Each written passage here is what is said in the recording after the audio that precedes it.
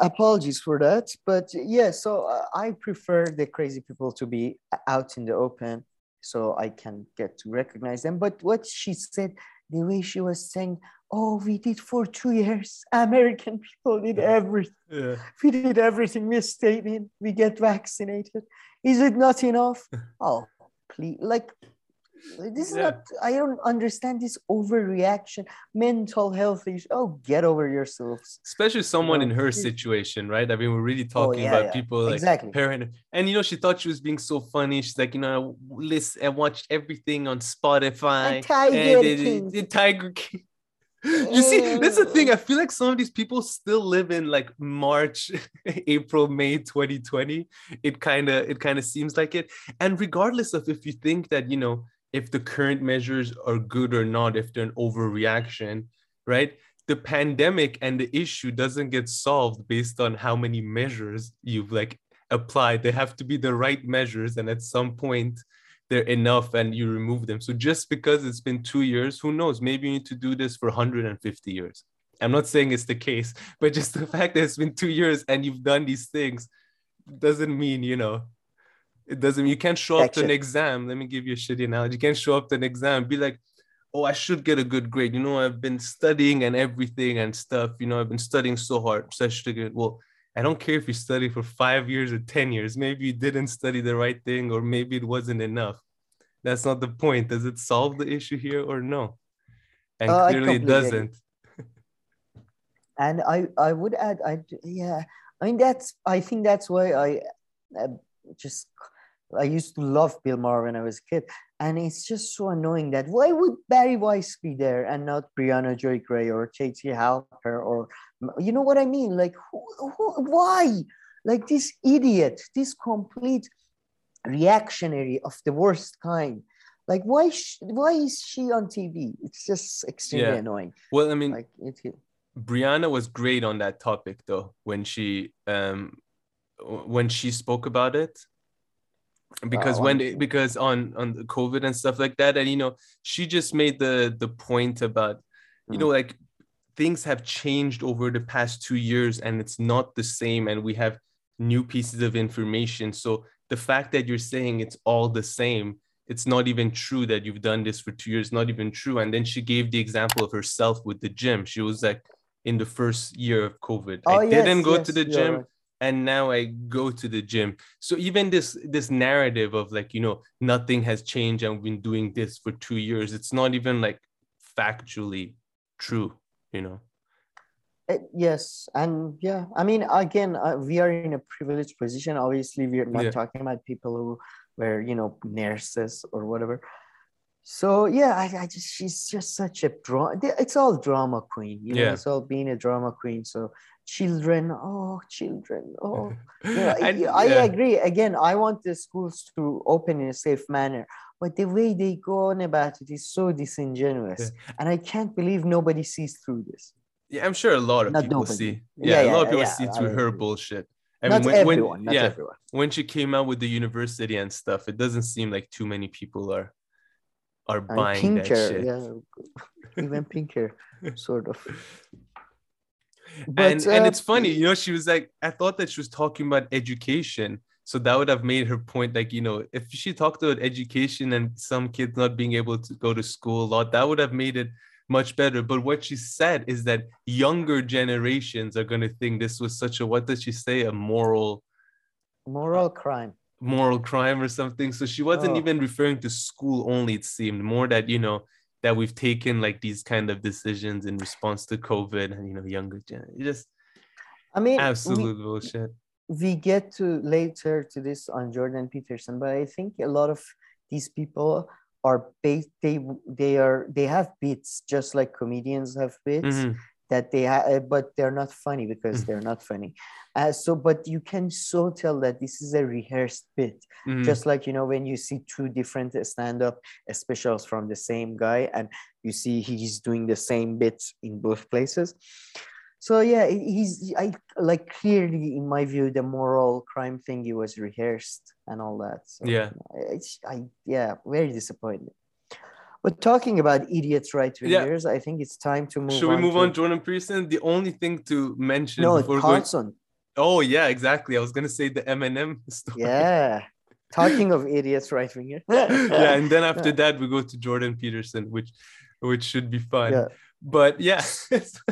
So what happened? Eminem is like redesigning one of its like Eminem female characters, or like the main one. Tucker Carlson took big issue with this. And then he says the funniest thing. M&Ms will not be satisfied until every last cartoon character is deeply unappealing and totally androgynous. Until the moment you wouldn't want to have a drink with any one of them. He's like, what? He said like soon who's ever gonna want to have a beer with one of these characters or something. It's like, what? Which is lovely, which betrays the fact that Tucker Carlson had since childhood wanted to have a beer with M&Ms.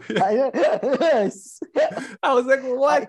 I've heard that with politicians, but with M&Ms, come on. You can somehow make that stupid shit work about politicians, you know? You know when they say that, you know, well, do people want to have a beer with this politician? Like George Bush, famous. But I would say that, yeah, I saw the new designs of I think it's green M&M and another color, just two colors shifted. Can you? Oh, yeah, sorry, I can hear you. But I don't know if you've seen the image though. I mean, the redesign is just so drastic. And I don't know why they did it. They wanted to make them sexier or not sexier. I don't know. Even know. Yeah. One of them has basically changed her shoes. Yeah. And that's it. The other one, I don't know. But I must say, I never gave that much thought to M&Ms as I have this week. They're trying to make them less sexy, apparently. Or like, you know, less sexy. Yeah, whatever that means. Less sexually. Although that's a subjective thing. They might make them more sexy in some people's eyes, but yeah, that's the thing. Yeah. I'm into greens. What is going on though? Why? I mean, this is like the top-rated cable show in America, and it's discussing the redesign of chocolate. And that's why it is. Because you can just watch that, and you know, if that's something that makes sense to you, it's so easy to watch and kind of get a laugh out of it. Yeah, but it's shame. I don't know. I need to find, because I usually, you know, whenever I want to sort of relieve myself and have a little fun, I buy M&Ms and I just put them in front of me, and then I start playing with myself. So now I can't do that. They're not as sexy as they used to. By the way, they haven't even changed the actual shape of the thing. They only changed the mascot. So I don't know. But you know what this just made me think though? This is unrelated to everything. But now that there's really like Brianna there, and there's Ryan Grimm there, Ravi Suave.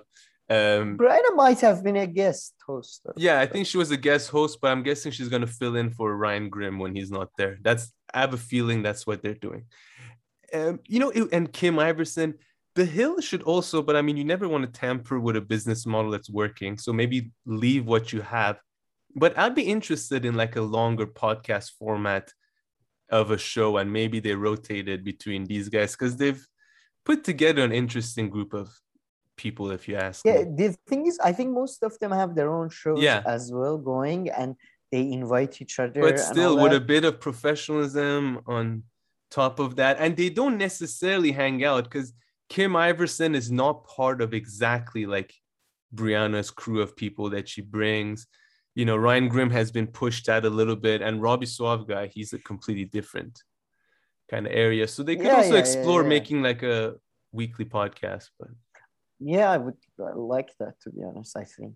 I mean, the thing is though, sometimes they have really annoying guests, but usually, oh my God, they had this guest and he talked about the mandate, like he was pro mandates and stuff, but then he used the shittiest analogy, which I hate, which is the Nazi analogy, the Hitler analogy. Yeah. And Robbie Suave, that was fantastic. He just, he went, well, I do feel like this analogy is overused and all that. So, it's just whoever makes it. It's a bit annoying at this point. And I had never seen anybody finally somebody stood up to this goddamn stupid analogy of Nazi. Like everything that happens, they compare to Nazi. Yeah. So, yeah. I mean, he was complaining about something else, but yeah. Anyways. But yeah, I would be a listener if they do a long format. I would not pay for it. But I would be listening. Well, you pay for it through the ads anyway, but I mean, you wouldn't pay for it a different way. But last comment I'll make this just reminded me, this is separate. There's the Nazi stuff is really annoying. Yeah, people have no other points of reference and sometimes even gets them in trouble because they compare not so horrible things to like the Holocaust or Nazis. But the other one is that apparently, and I don't know, Einstein, he wasn't like an English major. Einstein, sorry. He wasn't like an English major or something, but people love the fact that he would say like, you know, the definition of insanity is doing the same thing over and over again. And that's one of those things that I really hate.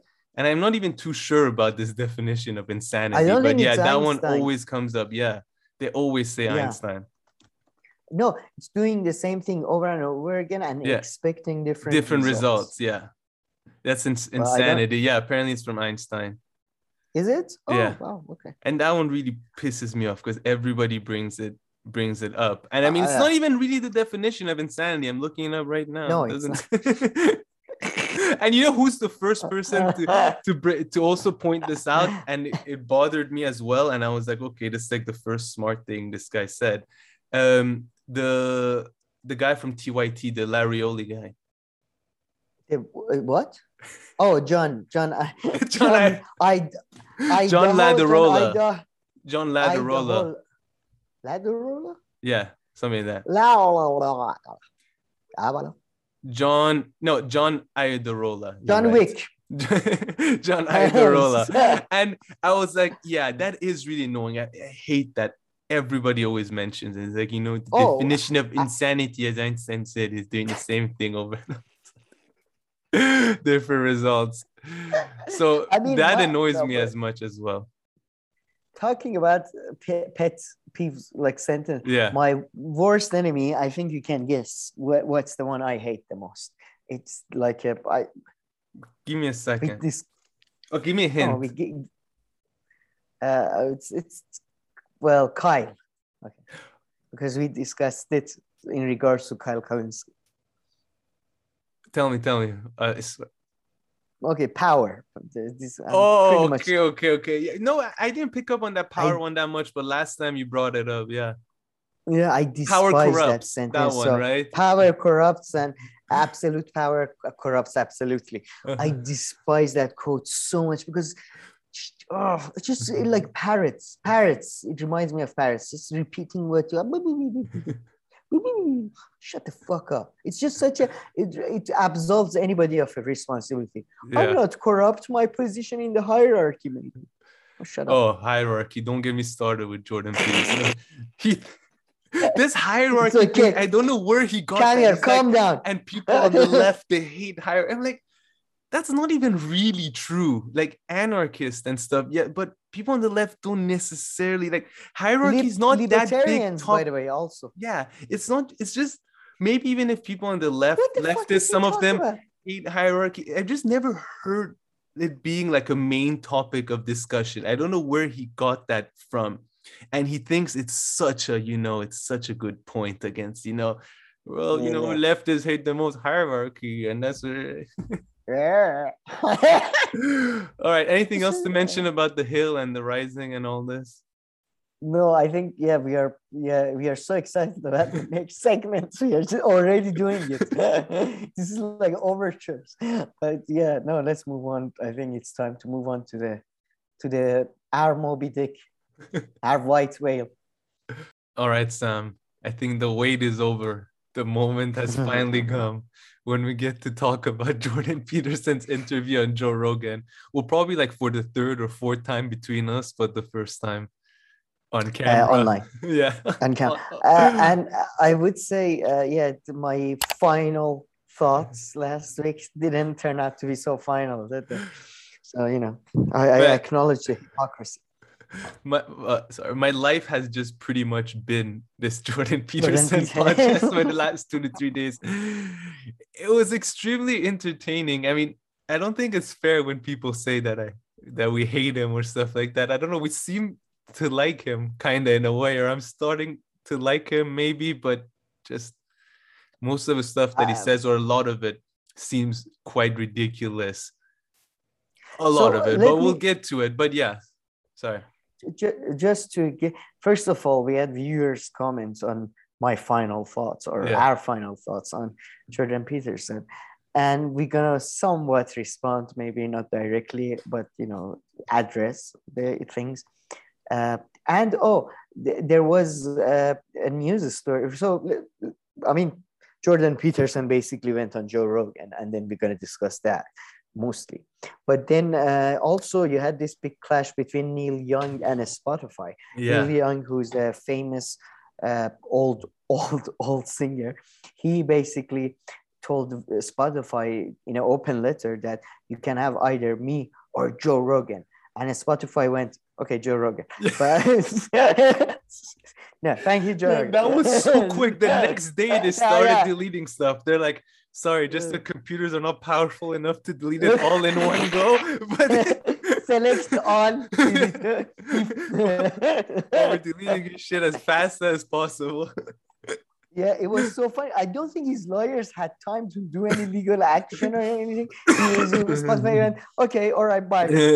But, it was so good. And he then deleted the letter, I think, from his social media. So I don't know if he's still going through with that. Man, from what I heard is that he regretted even sending that message to his managers, but it got out or something like that. No, I thought I thought he shared it.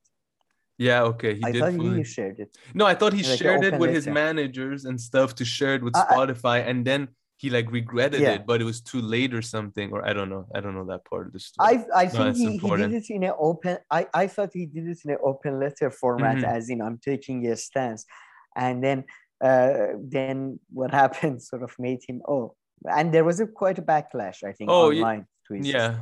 Well, apparently, according to, I guess the record label also asked on his behalf or something. Oh, did they? Okay. I thought, I didn't think they had enough time. It was just happened so quickly. Yeah, I know.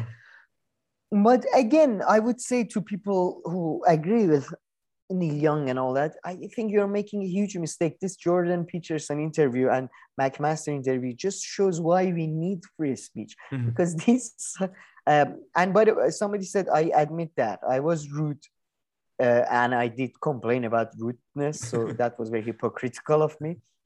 But I would say, even though I'm rude, I do at least address, I never say Jordan Peterson as a human being is a bad. I don't know him. I've never met the guy as a father, as a husband, blah, blah. But he constantly does personal attacks on, the famous one being Foucault and Derrida, which in number of occasions, he says, disgusting, I don't know, hateful. He uses big words, venomful, insidious. He uses these type of things to describe them. So that's what I mean by rude. It's not like saying bad words when addressing someone's arguments. It's doing personal attacks, ad hominem attacks, really, instead of real arguments. So I do admit I was rude myself. So it was a bit hypocritical. A lot. Yeah, and I guess our viewers also criticize one of them who's a regular one, and he seems to, John.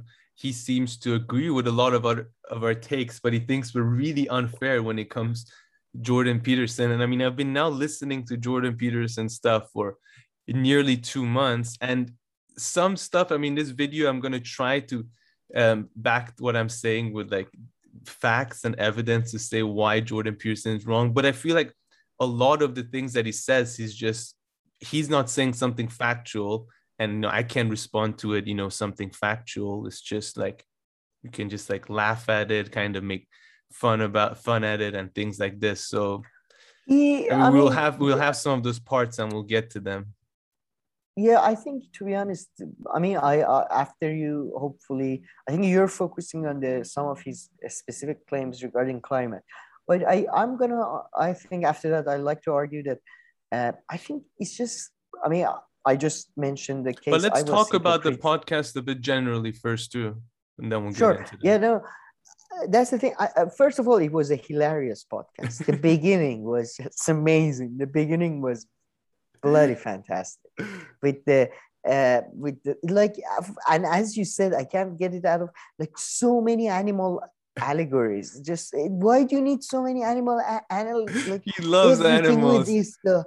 I know. And yeah, it was a very funny one. So as a piece of comedy, some parts of it was just too funny. We'll discuss that.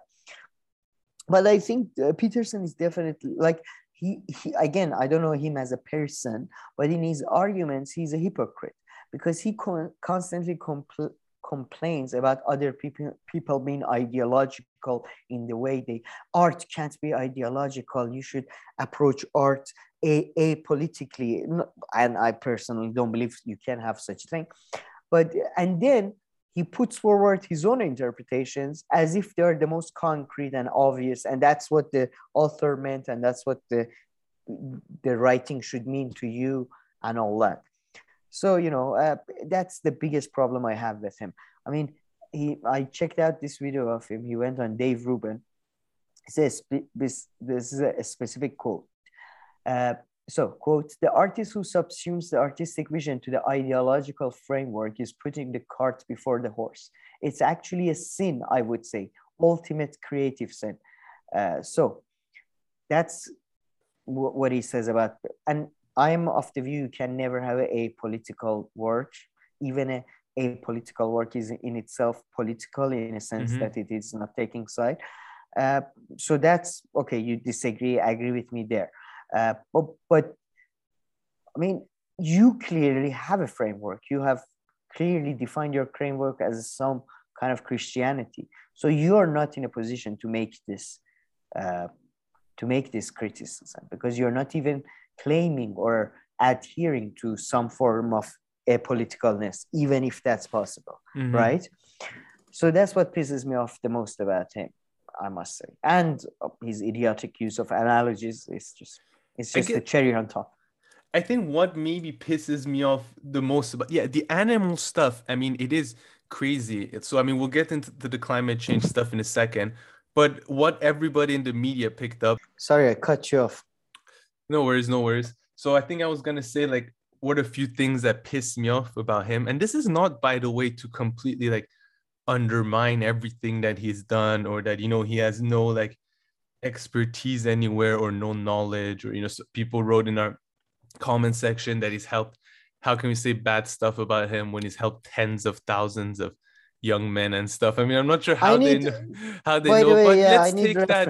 Let's say, like, sure. I mean, you know, people who bought his book, portion of the people who bought his self-help books, young men, those ones, you know, they're really helped out by the Jordan Peterson book. If it weren't for his book, they wouldn't, or, you know, his advice, they would have had other issues. And sure, maybe that is for granted. And like you were saying at the end, I think, when he was talking about psychology and all this, you know, clinical psychology, you know, it kind of gives different impressions, the stuff that are saying. And, you know, that I have not much here.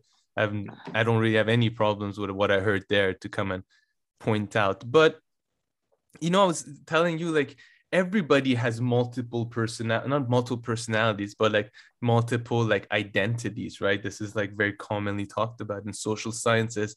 And you can just see them clearly. And there's this one identity of his, which is like this mainstream one, where, you know, he goes on podcasts and he talks about different topics that they're not the ones that he's an expert on.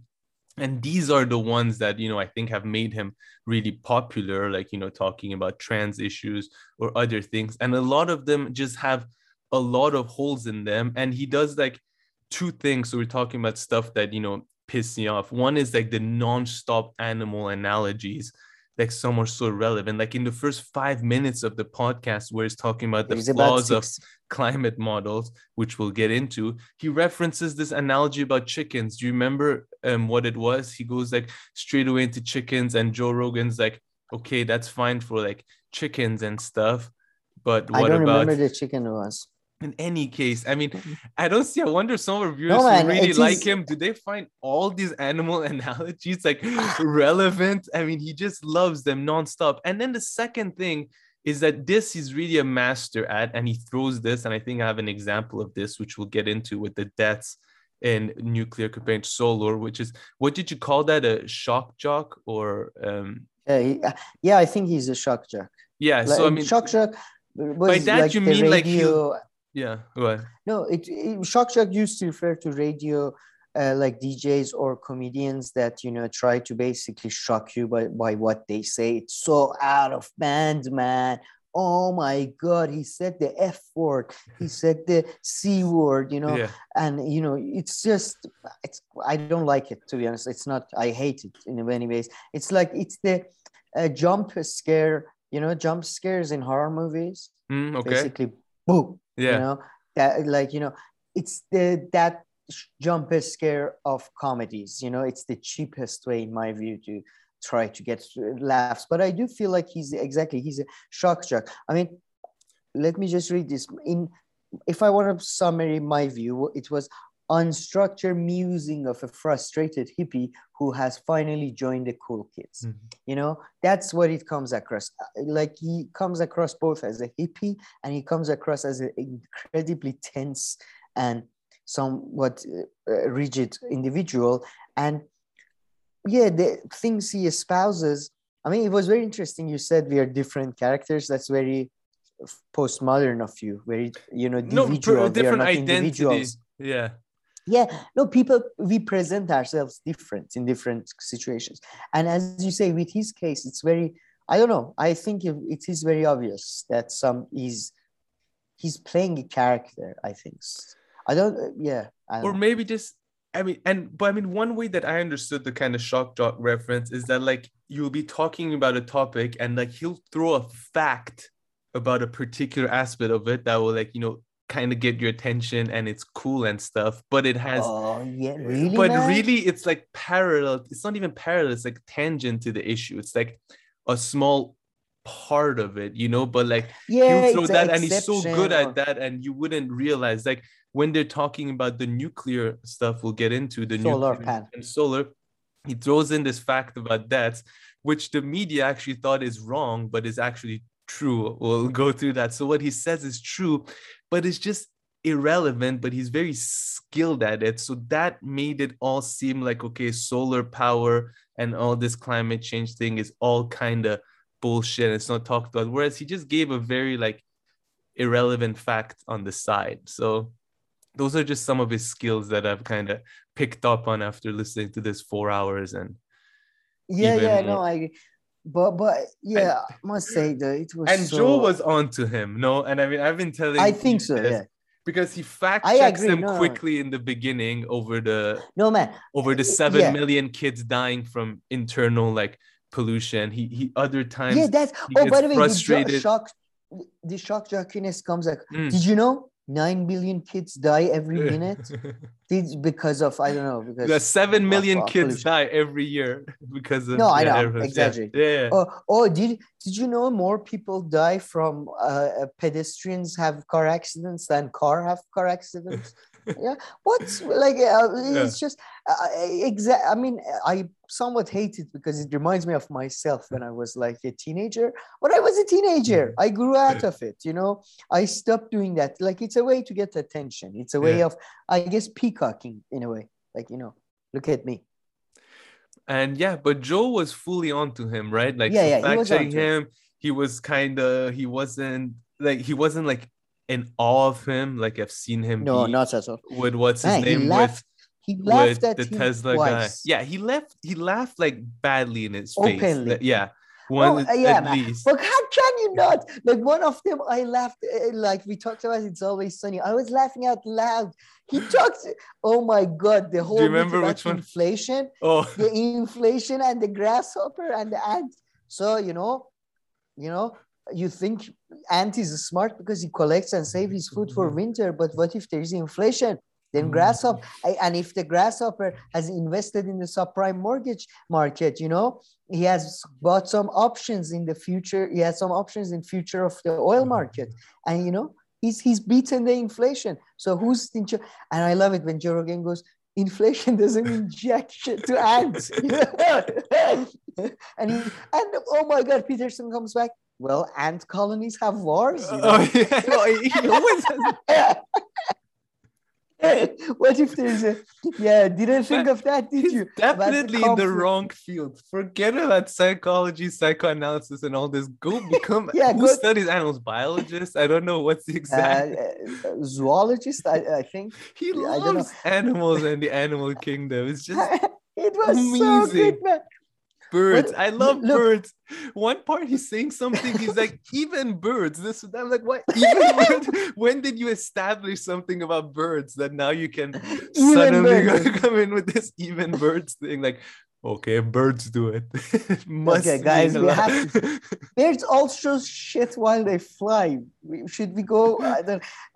It's so funny, man. It was so funny. And I don't know. I love his analogies, just like the mosquitoes investing in the, juice market. I don't know. But okay, so let's get to the climate segment and then we'll come back. So the climate change one was crazy. It was in the beginning and it was quite strange. But Joe actually set him up because Joe himself started with a pretty weird actually, it's his word now that I'm using. So he says this: who believes in 10 years that Miami is going to be underwater? And it's a gross exaggeration. And the reality is that the world sort of always go through these cycles of change, but human beings are definitely having an effect on it. But a small effect compared to cows and other things. The climate change one is a weird one. So he actually introduced climate change, but Joe Rogan said some people argue that. He didn't say I. Yeah. No, I know. I was reading like his quote. That's exactly what he said. Yeah. His quote.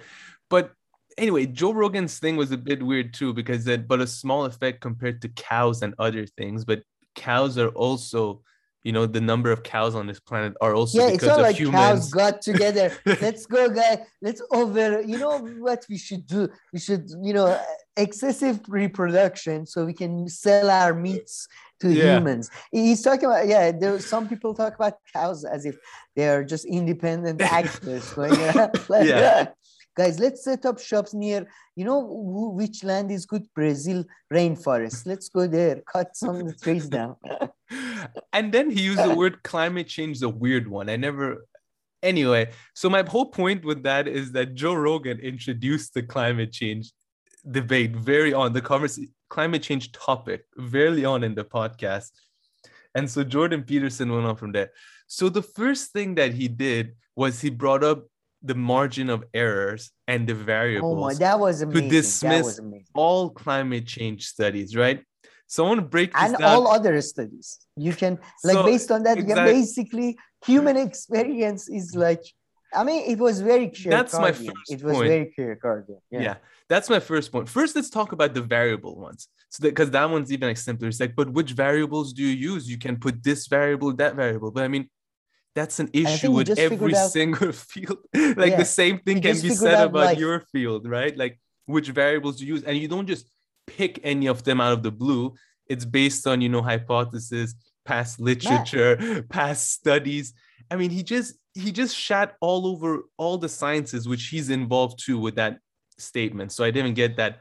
Then the margins are a bit more interesting. So the errors, are a bit more interesting. So we can get to that one right after. Yeah. No, again, I think he's just figured out that's how. But there's no way he didn't works. just figure it out. This guy has a PhD and a master's in a social science thing. The first thing that you hear in any social science classes and all that are these discussions about, models and the variables that we choose and the subjectivity and all this and which variables to choose and we should control for these variables. These are the first things that come out of all teachers, their mouths from what I've seen over the past 15 years or so that I, first went to university. So that's definitely not, making that seem like it's not something that is shared widely in universities or stuff. It's just, it's misleading. And I'm sure he knows the problem with which variables to choose, have control variables. Is this variable actually having the effect that you want? These are central to social sciences. And all kinds of issues that they have with, producing positivist like kind of results. Well, no, not even social sciences. We are talking about first of all climate change. So it's the natural sciences. Even in natural sciences, man, they don't modeling, and again, it's just very reliability of a study is the ability to reproduce that study and get the same results, right? It doesn't mean you will get exactly the same results, and that's the whole point. Like, again, it's like obviously, the farther you go into the future, it becomes harder to predict things because variables increase and their effects on each other are unpredictable pretty much. So again, like, you're describing life, not even science. You're just describing like human, like, okay, if I want to go out, I have to guess that, the shops are open, but of course, again, you're just describing thinking. It's funny that you say that. You're talking about thinking and life, because he quickly goes right away with saying, that's the problem with predicting the future and why humans can never like be certain of what they're going to do. So he brings it like completely out of the climate change discussion and brings it about like humans predicting the future and all this. But let's get into this. So this, he didn't mention it, but I looked into it and I'm pretty sure this is where it comes from. I mean, first, we all agree that climate change models are not 100% probably reliable. They probably all make some mistakes, but although the literature goes back, quite a while now, and they keep on always making new models and testing this model with these variables compared with another scientist's findings and all this. So we know. But he was saying something else, which is that he was saying that because there's like a margin of error, right? That margin of error just multiplies itself over time, right? To become like this insanely huge error, right? But I don't think that is actually true. Like, a margin of error remains and it might become bigger, but it doesn't exponentially just multiply. Like, just because your margin of error is like in 10 years time 3, it doesn't become 6 and then like 18 and then 36. It doesn't go up in that way, right? And I think what he is referring to is that this paper studied go ahead. I have his exact quote. Do you want me to read that? Yeah, sure. So another problem that bedevils climate modeling too, which is that as you stretch out the models across time, the errors increase radically. And so maybe you can predict out a week or 3 weeks or a month or a year, but the farther out you predict, the more your model is in error. And that's a huge problem when you're trying to model over 100 years, because the error compounds just like interest. So that's what I think. Yeah, exactly. So my understanding is that, okay, all the way until the error compounds, that is where like he kind of starts, that's where I don't agree with him, right? Because sure, maybe the margin of error will be much more for something in the future, but not in this way that he's saying. And I believe he got this from Patrick Frank, who has a PhD, a member of the scientific staff of the Stanford synchrotron radiation, right? So he's a person who works at Stanford, and he's a physician. And in 2019, he put out this study, and he said that, because climate models have these kind of, things that you're uncertain of and all this, as you go over time, these just multiply itself. So he says when climate models actually find that, that in 50 years, the weather is going to be, let's say, plus 1.5 degrees warmer, plus or minus 0.3. No, that's bullshit. It's actually plus or minus 20 or plus or minus 25 degrees. So it's just so absolutely wrong, these models, right? These models are so absolutely wrong that they're useless. So here's a quote from that guy's study.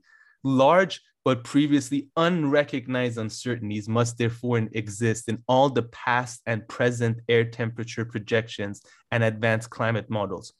The unavoidable conclusion is that an anthropogenic air temperature signal cannot have been, nor presently can be, evidenced in climate observables. Right? So it's saying that the error becomes so much that these climate models are absolutely bullshit. I'm pretty sure Jordan Peterson got his argument exactly from this. And then pretty much if you go on the internet and if you look up this person's study called Propagation of Error and the Reliability of Global Air Temperature Projections. So I was listening to him. It's interesting. The guy, he did this on like his part-time, because this is not what he's hired to do. So he did this on his own time.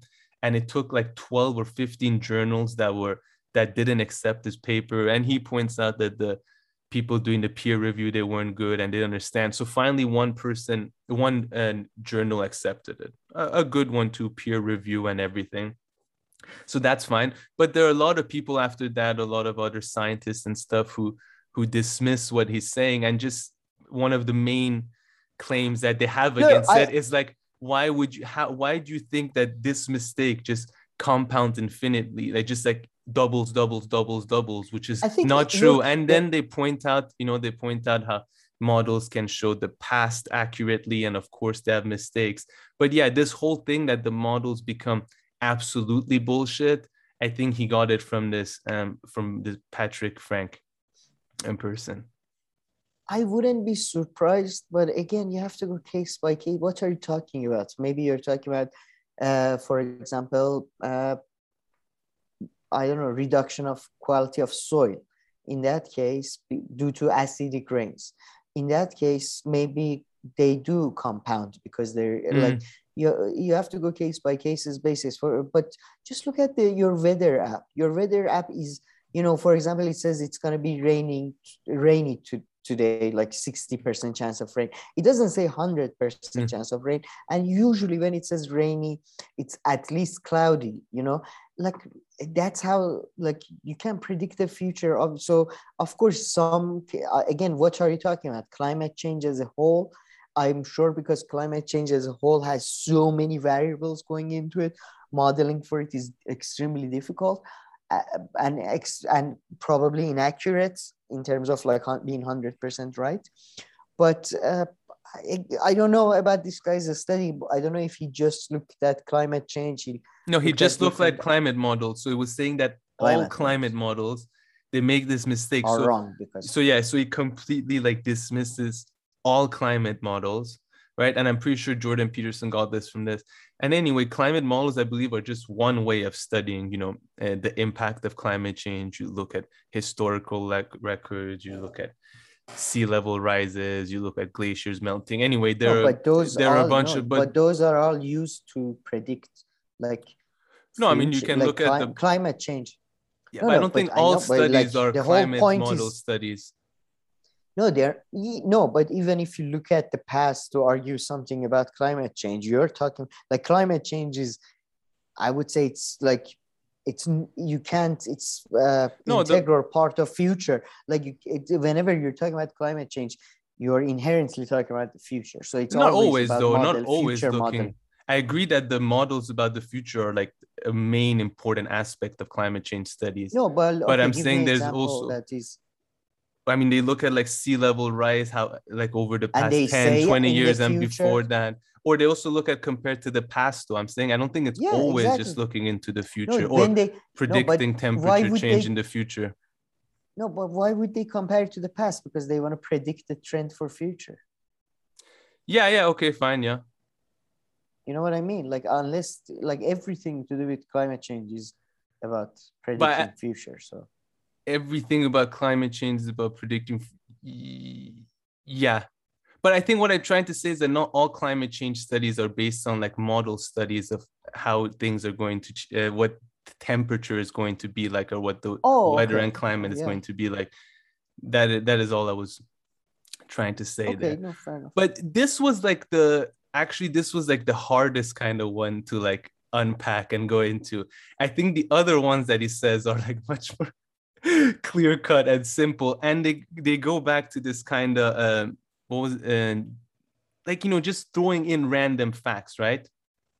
Shock jockiness. Yeah, shock jocking. So in the media they covered what he said, right? He said more people die every year from solar energy than die from nuclear, right? This was like in this climate change topic, right? And everyone in the media kind of made fun of him and did the same thing as you did.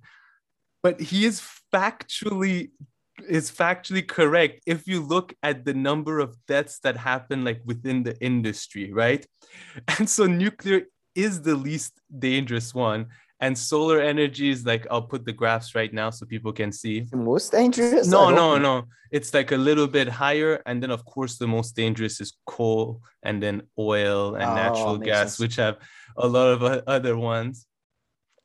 So, and I was also looking at this, was for like people working in that sector. They were like, saying, so I got this from a brochure for like, people working in that sector. When calculated in relation to the amount of power each industry produces, it's more than 10 times more dangerous than nuclear power. As a result, there are believed to be around 100 to 150 deaths in the worldwide solar industry each year. So here, actually, the media didn't do their job of actually going and really checking what he's saying, because what he said is factually true, but it's irrelevant, right? It's irrelevant to climate change, and sure, like it's something that we should know, but it doesn't, it doesn't dismiss it. It doesn't really make solar power a better source of energy or a worse. It doesn't address any of its issues.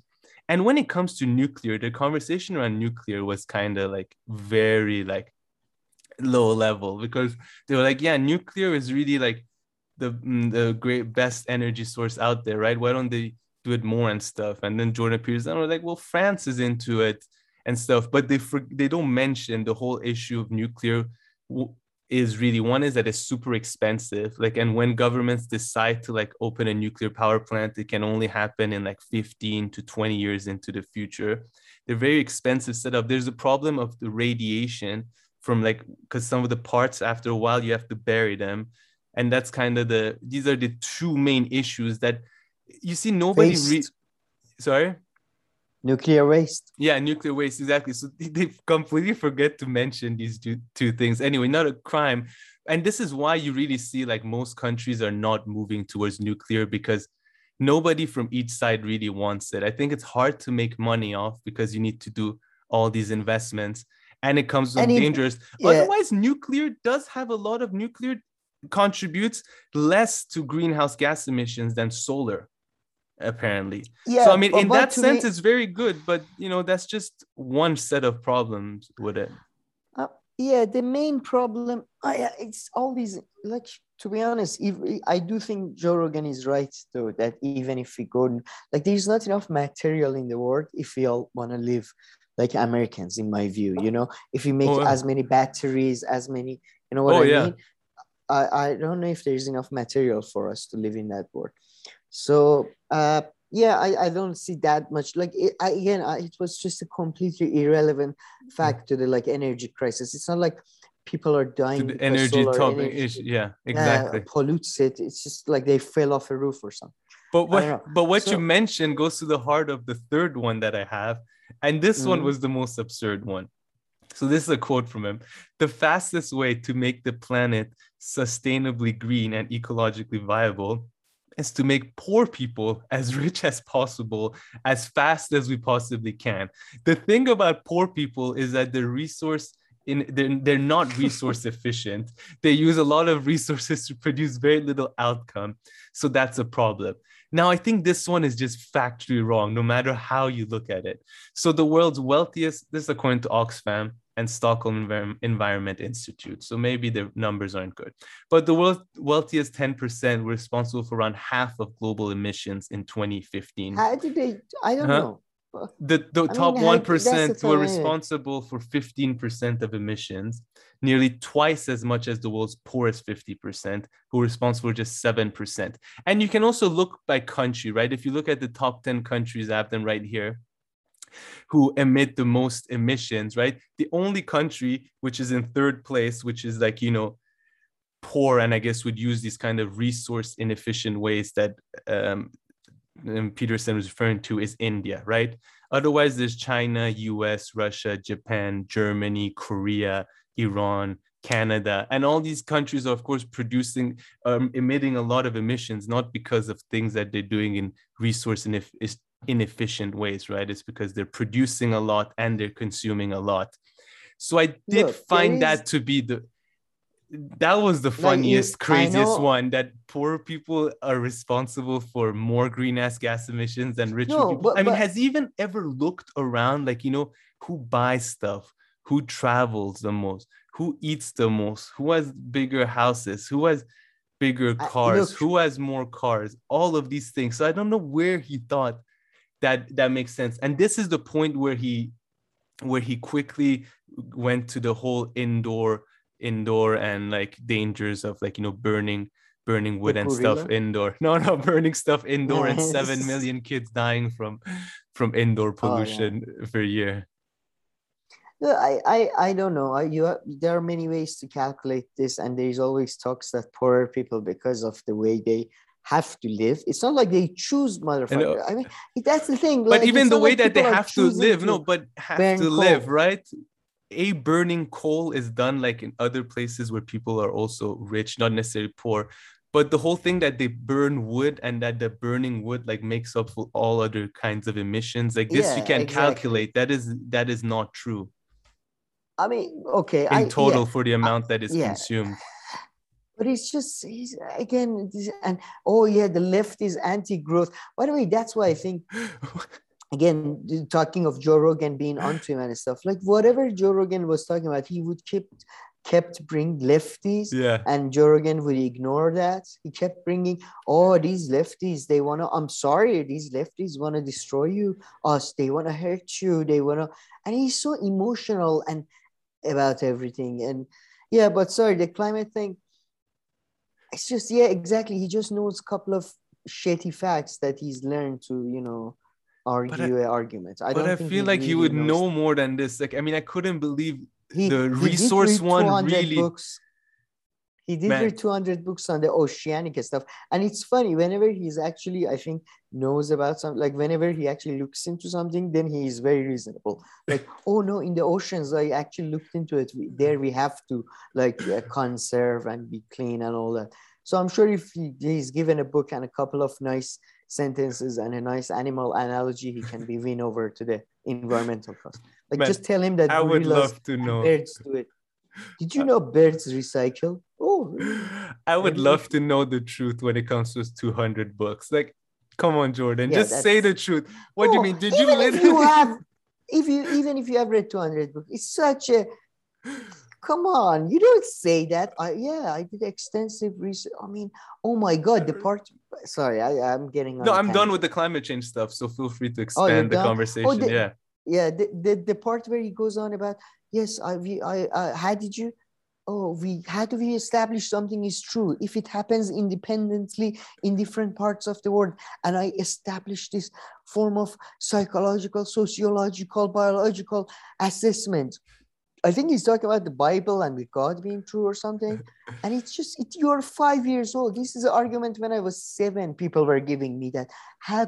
If God doesn't exist, how does it appear independently in different cultures? First of all, because we are not that special, because most of us are idiots that have the same, we think we are special and different. We are not. Secondly, because they copied each other. They clearly copied. They were like, oh, what is your story? Okay, I changed the main name of my character to a local name.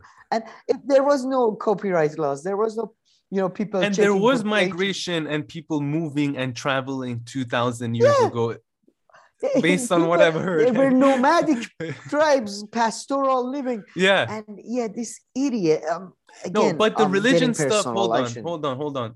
Religion stuff, I want to give a disclaimer and then ask you a few questions, right? The Bible is the truth. So I completely zoned out on the religious stuff because, he's not going to convince me with that based on like God being real and all that, right?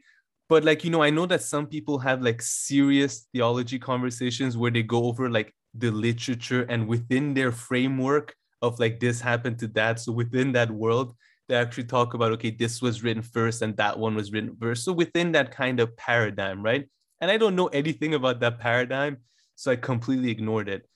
But what was that story that he was saying that like he kind of like just found out or something? Like he was a story that he told Joe that this is going to be like the most interesting thing you've ever heard. Awesome. And I don't think it passed Joe Rogan at all, because Joe Rogan got into a back and forth with him over something like not related exactly to what he was saying. It's a Moses story about the fact that there's these snakes that are bothering people. So people are like, Moses, what are you good for? You suck as a prophet. Snakes are bothering us. So he goes and he has talk, because Moses is the only of the Abrahamic prophets that has conversations with God. Like, okay. you know. Okay. See, Moses, I didn't know this thing. You know, it's like I couldn't follow. Man, So now I'm like, you know, I'm putting myself within this paradigm, within this framework. Yeah, God. Look, God is a bit of an introvert, and he like when it comes to most prophets, he usually sends Gabriel because, you know, he doesn't want to directly. But with Moses, he was very close, and they had direct Skype calls and all that. He would, the MacBook of the time was a bush, so he would appear. He appeared to him, and he told him to take this steak and put it in front of the people, and he turns into a snake, but it doesn't bite them or some bullshit like that. And Jordan Peterson obviously says that this is a story about facing your fears, but it was so funny because he was like, it is so fascinating. It is such amazing story that it must be either completely mad or true. What? And then what's his name? Jordan, why would you think that? It's not that crazy of a story, even like compared to the other shit. I mean, I didn't even get it. I was like, what did I miss? I guess I'm not listening closely enough. No, it was hard to get it. That's another trick. He uses big words. He looks into the abyss when he's talking. He looks into, and oh my God, this is a story. No, he's clearly a clever guy in many ways, but. He reminds me of a passion, like people in passion plays. I remember as a kid seeing both people who watch passion plays. You see them suddenly cry their eyes out, and then as soon as the passion play is okay, where are the biscuits? Where is the biscuit and tea? Where is it? Oh, Javad, how you doing? Is everything good? How's the bazaar going? Like, how can you go from that level of sadness that you're like crying and hitting yourself to that? And by the way, the people who did the preaching or did the passion play also were like, they do this type of getting emotional and talking about the stories as if, oh my God. And I just loved Joe Rogan this episode. He was like, all right, well, okay, thank you. Yeah, great. No, well done. Yeah, I would really like to anyway. They definitely approached Joe Rogan and not the other way around. Joe Rogan didn't book him. I'm sure they approached. He just didn't seem like, he was like too into loving it too much. But maybe I'm just misreading and projecting, kind of. So who knows? But I did love I must say, I loved not love. One of the comments that we got, negative comments, that it, like the criticisms you make sort of maybe ranks of jealousy, or it's kind of out of jealousy. And after this episode, I am fully admitting I am super jealous of this man. I mean, he gets to hang out with Matthew McConaughey and Guy Ritchie. I mean, my whole world is being destroyed. I found out Dave Rubin is friends with Bob Saget. Jordan Peterson is friends with Guy Ritchie. So I don't get it, and I am. I do sold those barbecues for Guy Ritchie. I mean, I want one. I think Joe Rogan was sold. I think Guy Ritchie's website probably crashed. What was so special about the? It's pretty much a Korean barbecue, but he sold it to people, and barbecues are really fun. So I mean, thereafter, I agree with Jordan Peterson, but nothing. It's just like a gigantic, expensive $60,000 huge picnic table with the barbecue right in the middle of it. So it's a Korean barbecue. I mean, you know what Korean barbecue? You go to Korean barbecue restaurants. There's a barbecue in the middle of the restaurant, not middle of the restaurant, in the middle of your table, and you cook. This looks like you do this at home, in your backyard. Do you talk about me, or please don't, if you do, you talk about your friends to other friends? Damn, what a smart guy. He's a genius. And very good sense of humor. Fantastic sense of humor. Like, okay, calm the fuck down, first of all. You don't need to become so intense. Did you know? And secondly, like, does anybody talk about, like, I usually refer to as a asshole, to be honest, if I'm talking about, I'm joking. But, it's just who talks about their friends like that? Very, very astute comedy. What a comedy talking Douglas Murray. Douglas Murray has Tom. Anyway, it's just you should see Douglas Murray. He has comedy timing. Yeah. Oh my God! But okay, I have two comments here left. One is I have a lot of comments. Okay. Let me actually finish one about climate change. I forgot, which is that climate scientists and everybody who cares about climate change, they should really be thankful to Joe Rogan, because I feel like he put climate change on the map this week. Like, all these scientists came out to, put out tweets about climate change, and the media actually cared about it. So they should be thankful. And, Joe Rogan said that, I think he said he's reading some kind of climate change book for a guest that he's going to have. So, he might have a climate scientist. So that's good. And a related point is that you were making this point, of the value of this kind of content. Jordan Peterson makes me Google stuff like crazy. So maybe that's not everyone's like reaction, but I'm just like Googling. I'm like, what? Shit. Okay, this one is actually true. But then I'm like, but what did this have to do with anything? And then like, exactly. And some stuff you learn more, that's how he wins, about the climate modeling and stuff, learned a bit about that. That's how he wins. Wins the audience over, because whenever you focus on his framework of thinking, he moves on to a specific example. Whenever you go to that specific example, he moves back up to the holistic structural view. So you don't, he's never caught. Yeah, he's very, very. No. But just I just like to some of the things he said. I hope people hearing it from me, maybe they're not, because I think maybe the way he says it, but listen to this. Hobbit, this is about The Hobbit, the book by J.R.R. Tolkien. It introduces shamanic level religious preconceptions back into popular culture. The definition of religious experience, that it was attractive enough that everyone read it. What the fuck? But I mean, I'm sorry. I don't know. Am I supposed to understand this? Maybe I don't. Maybe look, JR, there is a. What is he trying to say there?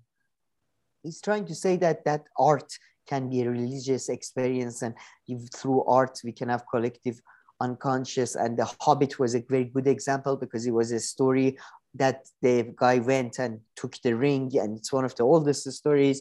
And it's a good example. It's one of the fundamental stories of our lives, and because it introduces shamanic level religious preconceptions, this is the part where he talks about 25,000 years we can draw our what the fuck are you talking about? Like when they talk about civilizations, Joe Rogan is, I think, talking about America, maybe the West. He's talking about humanity as a whole. But you could argue The Hobbit again had religious motives and all that. J.R.R. Tolkien became religious towards the end of his life, but that's not why it's popular. Or and then he talks about when The Hobbit comes back, they share everything with the community. When did that happen? From what I recall, he hoarded his gold and all that. So I didn't even give it to Frodo, from what I recall. And then look, by the way, when I was saying that, look, I'm rude to his arguments, but look at what he says. For example, then he's comparing Hobbit to something else. It's opposite of dropping out. Timothy Leary let politics, his uninformed political misconceptions, contaminate the sacredness of his experience. He wraps the entire culture in doing so. So this is where the part they're talking about psychedelics, and he goes on. By the way, you can tell it's oh man, Joe, wait till they open their eyes to psychedelics. Oh, Joe, wait for them to open their eyes. They will see. By the way, besides Joe being onto him, why was he sucking up to Joe Rogan so much? Like, I don't suck up to my boss this much. You know what I mean? Do you am I crazy? No, not on that level. Joe, come here. Come here, what you do here, man? You're so brave. Every week you put yourself. Just keep doing what you're doing. The poor guy did cry twice, but not gonna make fun of I wouldn't have made fun of it if it didn't seem like Yeah. It's either a show or he needs help. Like I don't. But sorry. What else do you have? The artist. Oh yeah. Listen to this. The artist who subsumes. Oh no, I did read that.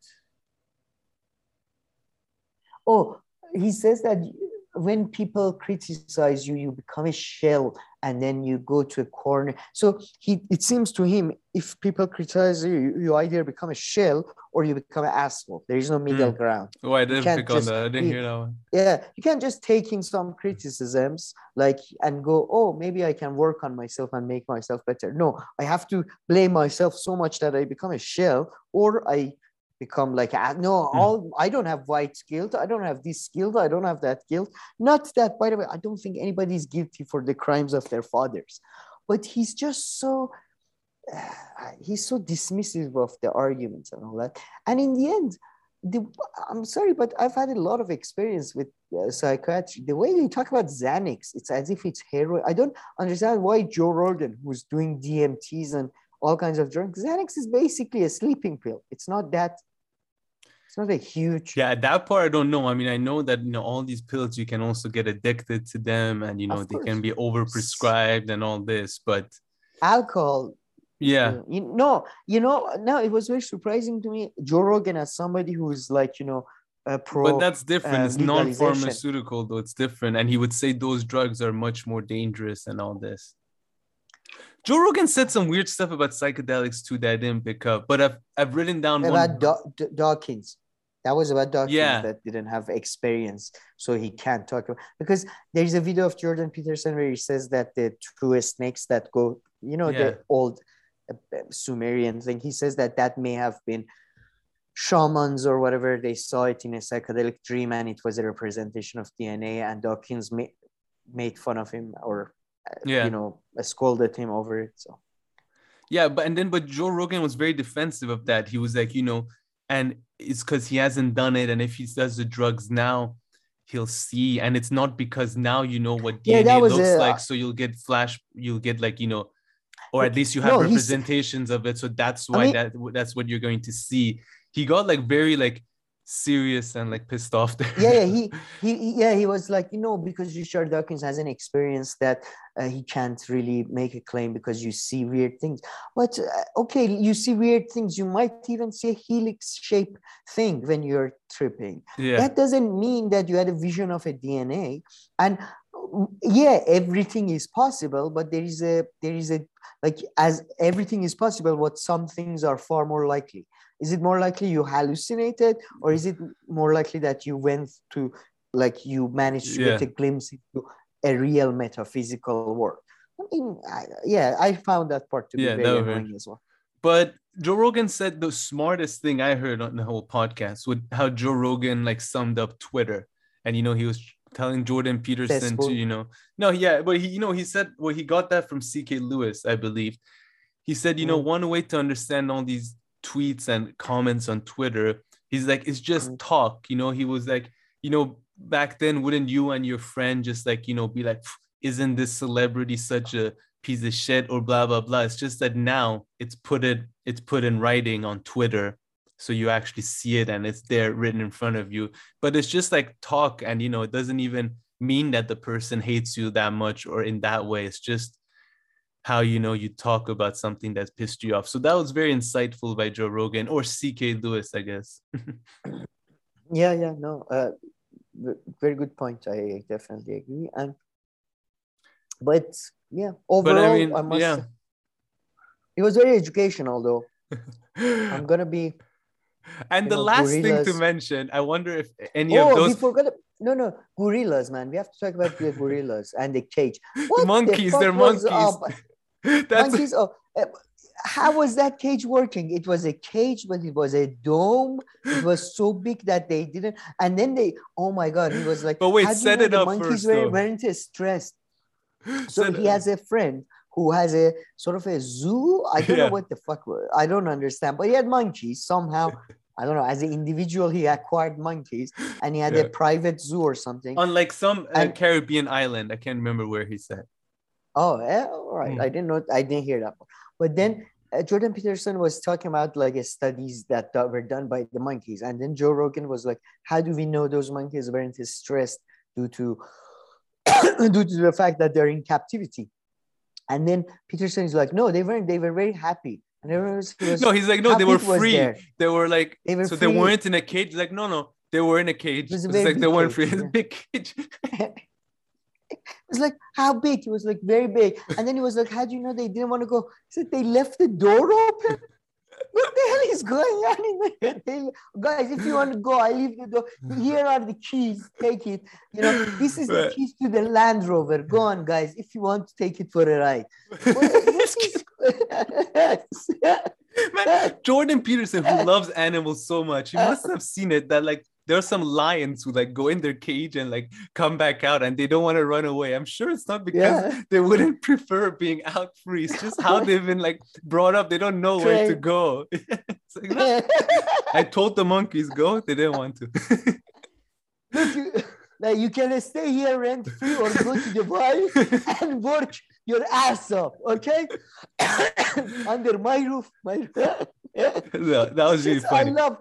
I love his relationship with animals. I wish I had such an intense, like. So I think the final one that I need to bring up, and maybe someone like Jack, if he's still listening, if he still managed to keep up with us, I doubt it. But any of the people who are, think that we're unfair towards Jordan Peterson, what's up with this obsession with hierarchy and him thinking that the left is obsessed with hierarchy? I mean, I've never heard bad faith, democracy now. Hierarchy. Yeah, anybody like Gray Zone, any left outlet or anyone talking about hierarchy that much, that he thinks that hierarchy is such a big concern of leftists, and not anarchists, but of leftists. I don't know where he got that idea from. Maybe I'm mistaken, but he's obsessed with hierarchy, and he also thinks that the left is hates / is obsessed with hierarchy. I'm going to defend him a little bit here. I always talked about the fact that left doesn't want to give power to anyone. Mm-hmm. And I think if we want to be very charitable, he's talking about the fact that since 1960s onwards, especially actually in the field of psychology, the people who were on the left become increasingly inward looking and anti, like having a, let's say, organization, anti-leaders, anti-stuff. So maybe being very charitable, he's referring to that. But again, it's not all of he talks about the left just like he talks about the Soviet Union, as if it's a monolith of just one guy, like one individual with one thoughts and one approach and all that. So I do think, I am being very, very charitable there to him. Yeah, no, so, fair enough. That is true. That I agree. But it actually makes me think for a second. It's funny, like at the UN and stuff, they're very hierarchical. But actually, it's like a lot of like these new entrepreneur businesses and stuff where they try not to be hierarchical, like not too much. So they have open offices. Their org charts. They have like open office spaces and things like that. So. But this hierarchy thing, and he's like, and the left hates hierarchy. By the way, he was obsessed. He kept bringing I think I told you, he kept bringing the left on, and Joe Rogan was like, okay, man, let's talk about this. All right, whatever. I don't care about people. It was so. Oh man, but I would love to attend one of his lectures, and I would just like him to talk about the economy, because I'm sure it will be filled with, okay, guys, now look, if the mosquito had invested in the futures of the oil market, he wouldn't have been in this place, he wouldn't have. If the bee colonies had followed the monetary policies of Milton Friedman, then they didn't need to collect honey every fucking day. It's just, what the hell? Genuinely, what the hell? I think we've had our fun with this. I would love to hear our viewers and commenters and everything, what they thought about it, and were we being unfair. And maybe we can do another video if needed. Go ahead. Another criticism they made of me was that I didn't reference. I don't know what you mean. Like they said, you didn't say something about Soviet Union. But I don't know, like what you want you to say. I would highly suggest E.H. Carr's book. No, I think they meant that you said that everything he says about the Soviet Union, or he doesn't know anything about the Soviet Union. And you didn't like reference, I guess, like him saying something wrong about the Soviet Union. I assume that's what they're getting to. Oh yeah, maybe you did. Well, episode 1 of his Maps of Meaning lecture and his interview with Joe Rogan, old one. He in both cases he talked. So I thought I said maybe you did, references. Yeah, I don't remember. But anyway, so besides, but if anybody's interested, you can take a look at The Age of Extremes by Hobsbawm. Is very good, I think. E.H. Carr has a that's hard to read, but and to be honest, textbooks of international relation, most textbooks have a reasonable history to start with. Yeah, no, that's for sure. But I think they were more talking about you pointing out where he was specifically wrong, I guess. In that, fair enough. I'm assuming, But yeah, that's it. I'm surprised they didn't talk about cryptocurrency. I feel like that's something he'd be into, but maybe that's just me imagining. I don't know. He seems too philosophy oriented to be into that. Although, I don't know. I feel like he could be with like government and all this kind of stuff. But yeah, anyway. It was so funny, the part where he was like, I always run all my businesses for profit. and it's just, why are you saying all of it? It's like one of those people in a school. Do you remember the kids that would tell you details you don't know, you don't want to know? Yeah. Like, I always do that and do this and do. Why? Okay, just whatever, man. I don't care. That's fine. I found his justification to be more annoying because he said, well, for multiple reasons, including that it's more efficient. Well, you mean, okay, for multiple reasons, you need to make a living, which that's completely fine. But yeah, okay. Yes, you do it because it makes people more efficient. No, exactly. I mean, I forgot about the main motive, which is profit. All right, Sam, I think we said everything we possibly could about Jordan Peterson. I'm sure there's more. Maybe I'll listen to the podcast one more time. No, I'm joking. But okay, Sam, let's move on to progressive geopolitics. Tell us a little bit. What is going on around the world? Yeah, it was a crazy week in many ways because you had interestingly, it's not reported that much, but Tajikistan and Kyrgyzstan exchanged fired. The border guards exchanged fired, and it seems Central Asia is going through something. Yeah, I was gonna every other day you hear a crisis ratcheting up, and I think they also they have border issues and all that. So we'll hopefully won't develop into a full scale war.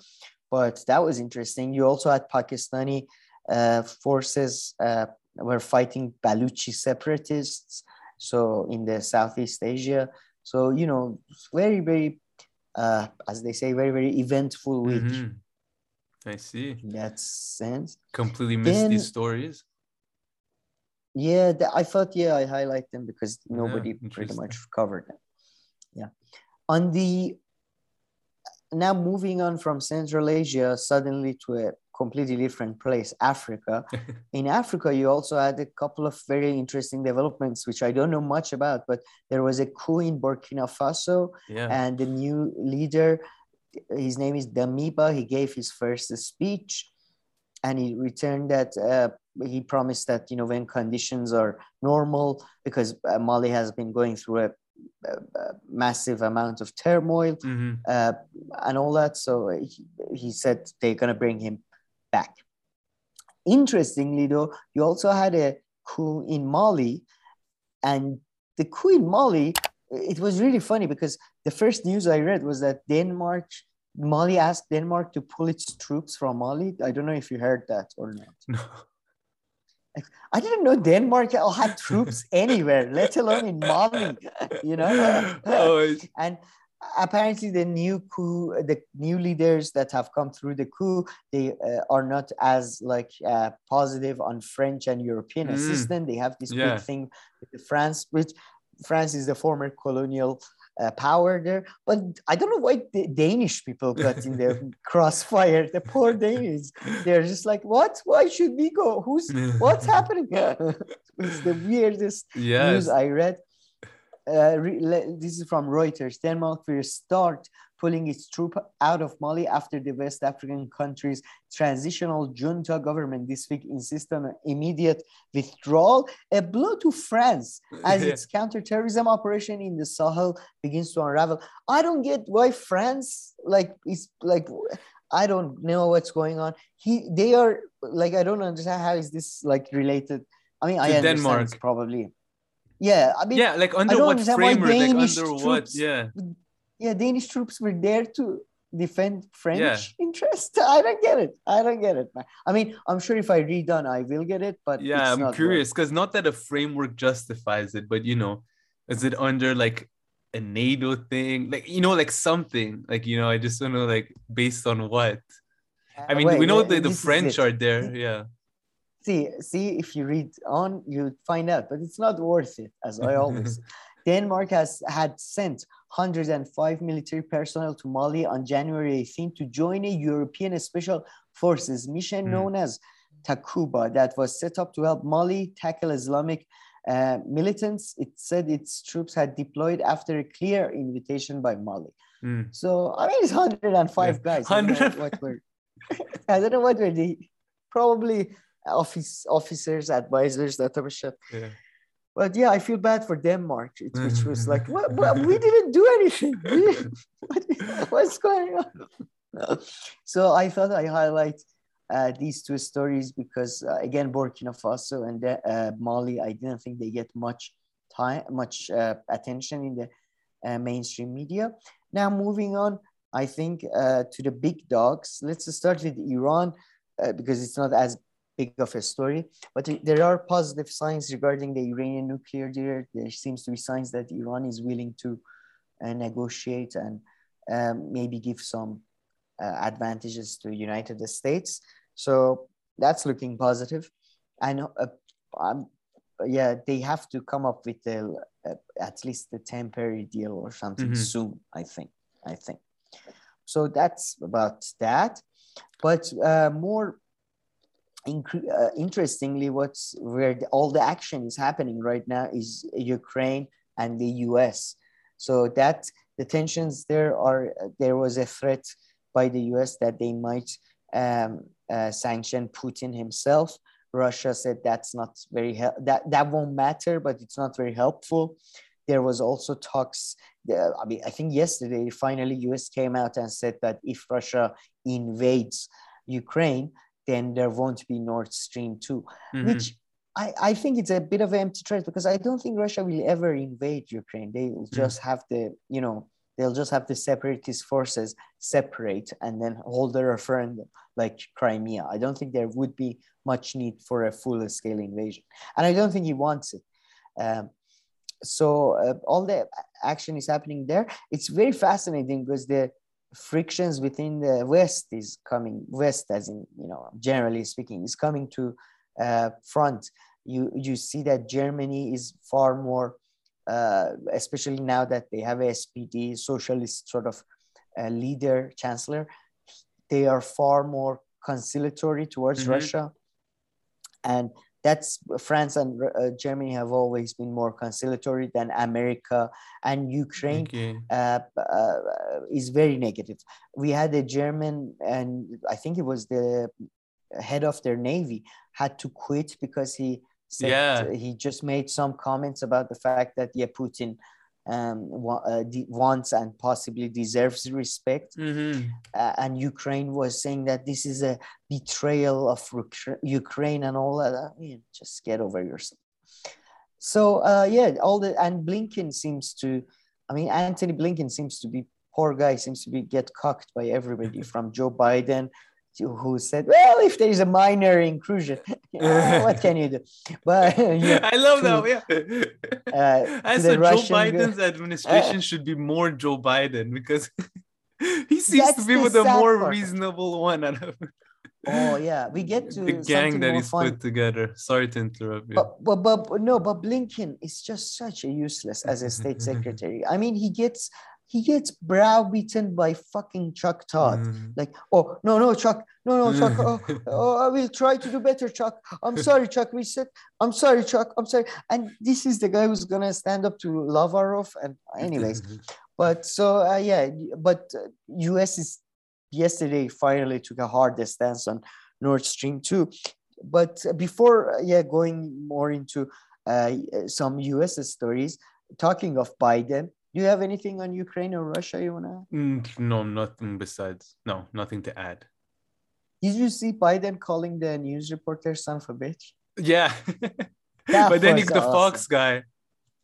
Yeah. But then he He's called and apologized. Yeah, but it's still, what a son of... It is I know. Yeah. I mean, if you found that question to be stupid, I mean, that was just like a typical question that they ask him. I don't know why this one. No, man, come on. All the questions are stupid. And anyway, there was probably an answer to it. Nobody, it was like a breaking points level of stupidity. Like, is bad? You know, like, no, it's great. Bad is great. You know, it was very, I don't know, it was very bad. It was like that. What was that poll we covered? Which was honestly, it wasn't that bad. Still, but it was so funny because the guy had spying or something.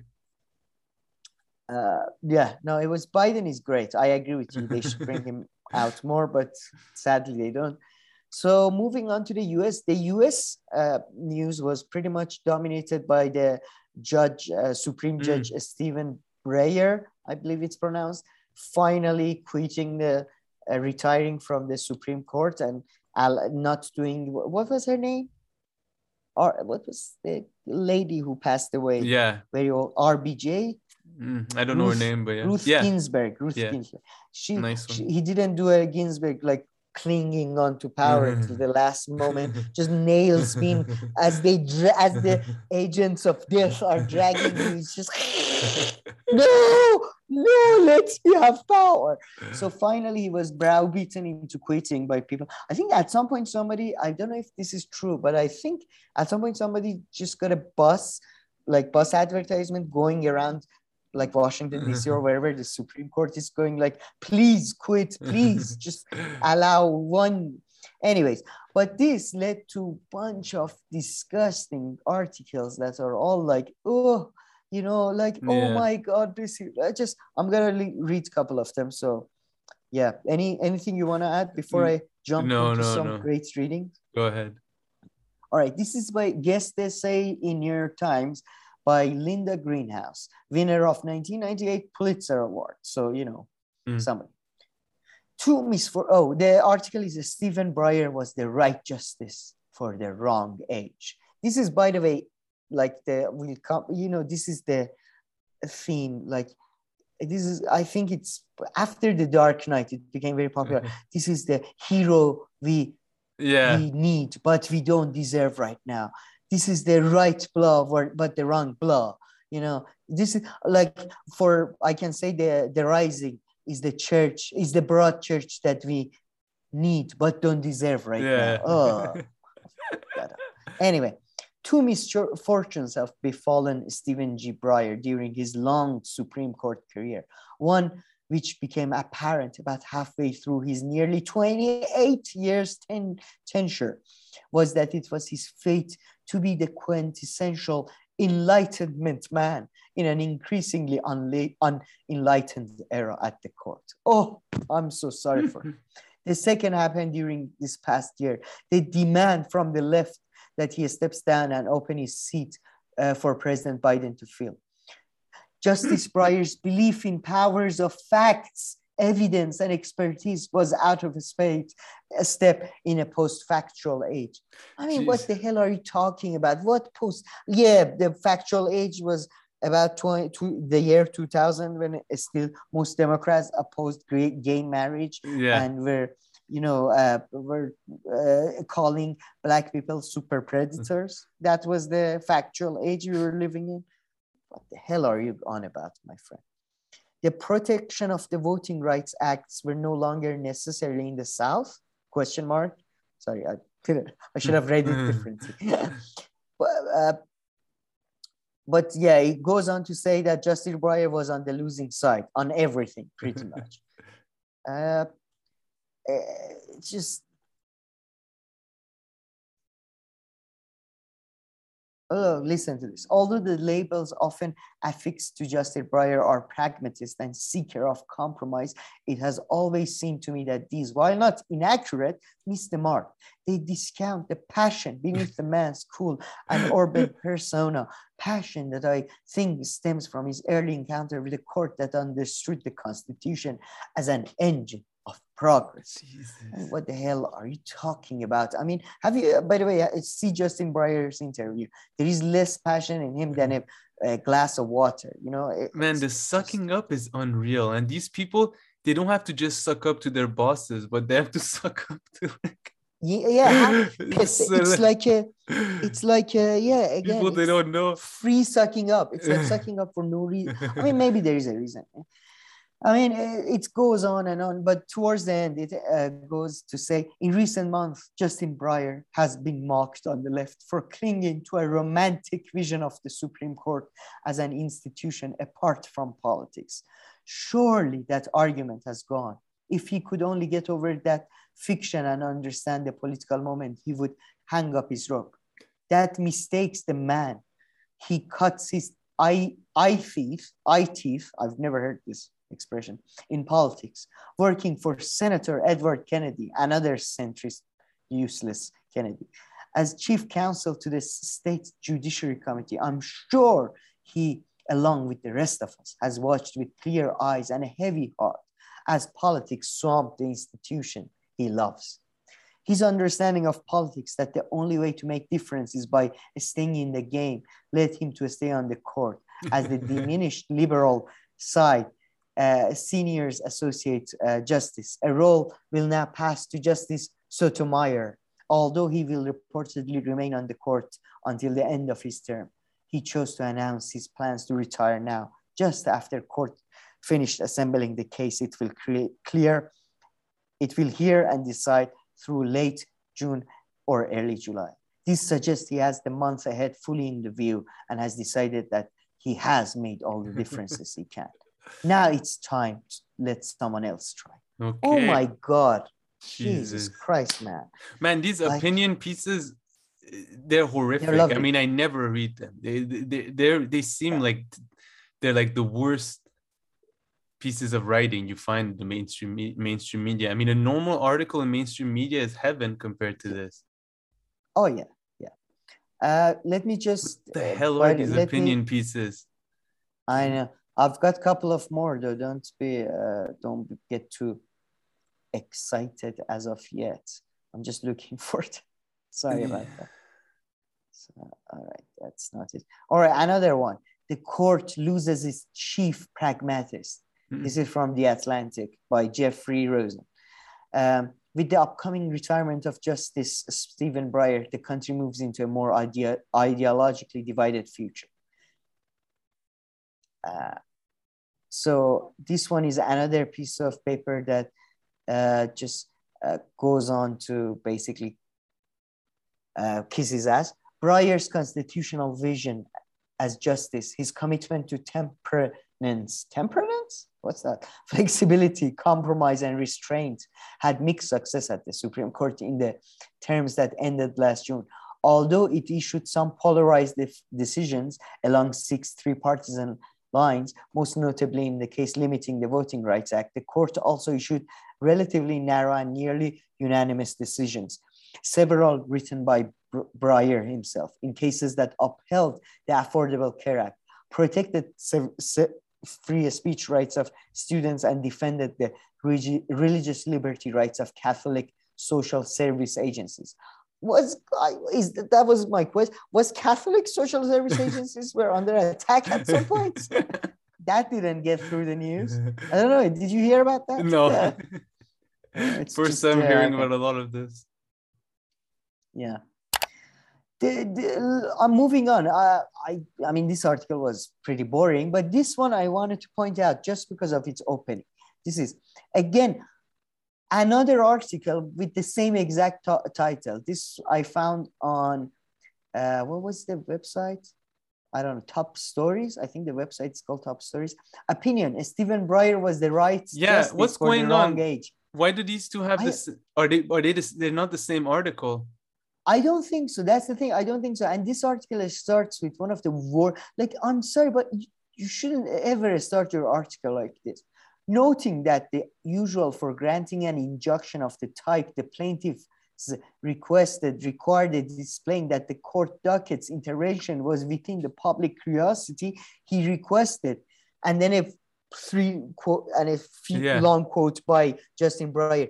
How would you start your article? No, with but the what's up longest with this sentence in human article? Where did history? you find this? I found it on the top new. Oh, it's just like a blog, huh? Yeah, it's just a blog. But yeah, it has the exact same headline as that lady, no? Yeah, and it's even like, I think it's to be honest, I think it's a plagiarism attempt, because look at the ending. The last line is the exact last line of that article, but now it's time to let another person attempt, right? Yeah. And she wrote, now it's time to let someone else try.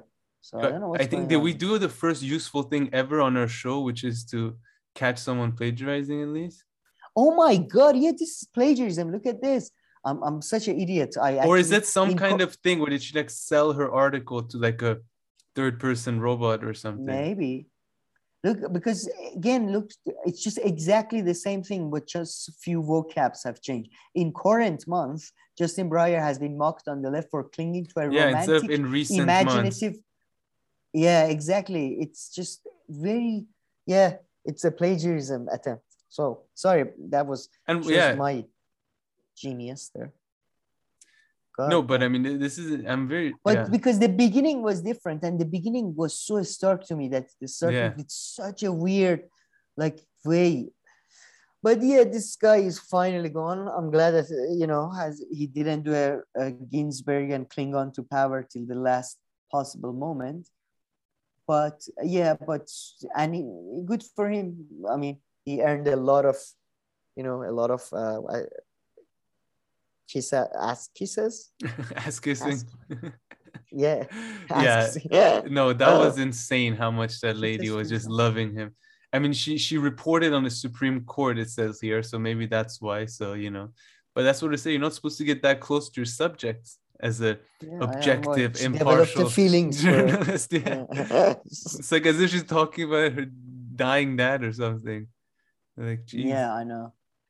It was crazy. But before finishing up geopolitics completely. But yeah, and also, you're right about that. Sorry, that's kind of funny thing about the right person at the wrong time, or the wrong time and the right person. These deserve and need, since the Dark Knight, the deserve and need switcheroo has become a very, very common tactic by all opinion writers. So but what else were you saying? Yeah, go ahead. So I wanted to shift back to UK and somewhat to Ukraine in a way, because man, UK news media, I don't know if you've been following, they've been going crazy. Like UK, by the way, also over Ukraine. UK also sent weapons and military equipment to Ukraine, and Channel 4, BBC, they are going, oh, America is abandoning UK. Every day there's 60, Guardian has 6 interviews with Ukrainians training in the snow, walking around. I don't know, by the way, how's that gonna stop? Anyway, so UK is going crazy. I think Boris Johnson is trying to use this somewhat to distract from the whole party gate and supply issues. Shops, a lot of shelves are empty, so things are not going well, like communist Cuba. So exactly, don't bring up empty shelves around me. You're gonna hear this joke every time. So things in the UK are going crazy. Some people are still calling for Boris Johnson's resignation, but I don't think he's gonna resign. And this is from Guardian, and this is extremely annoying to me.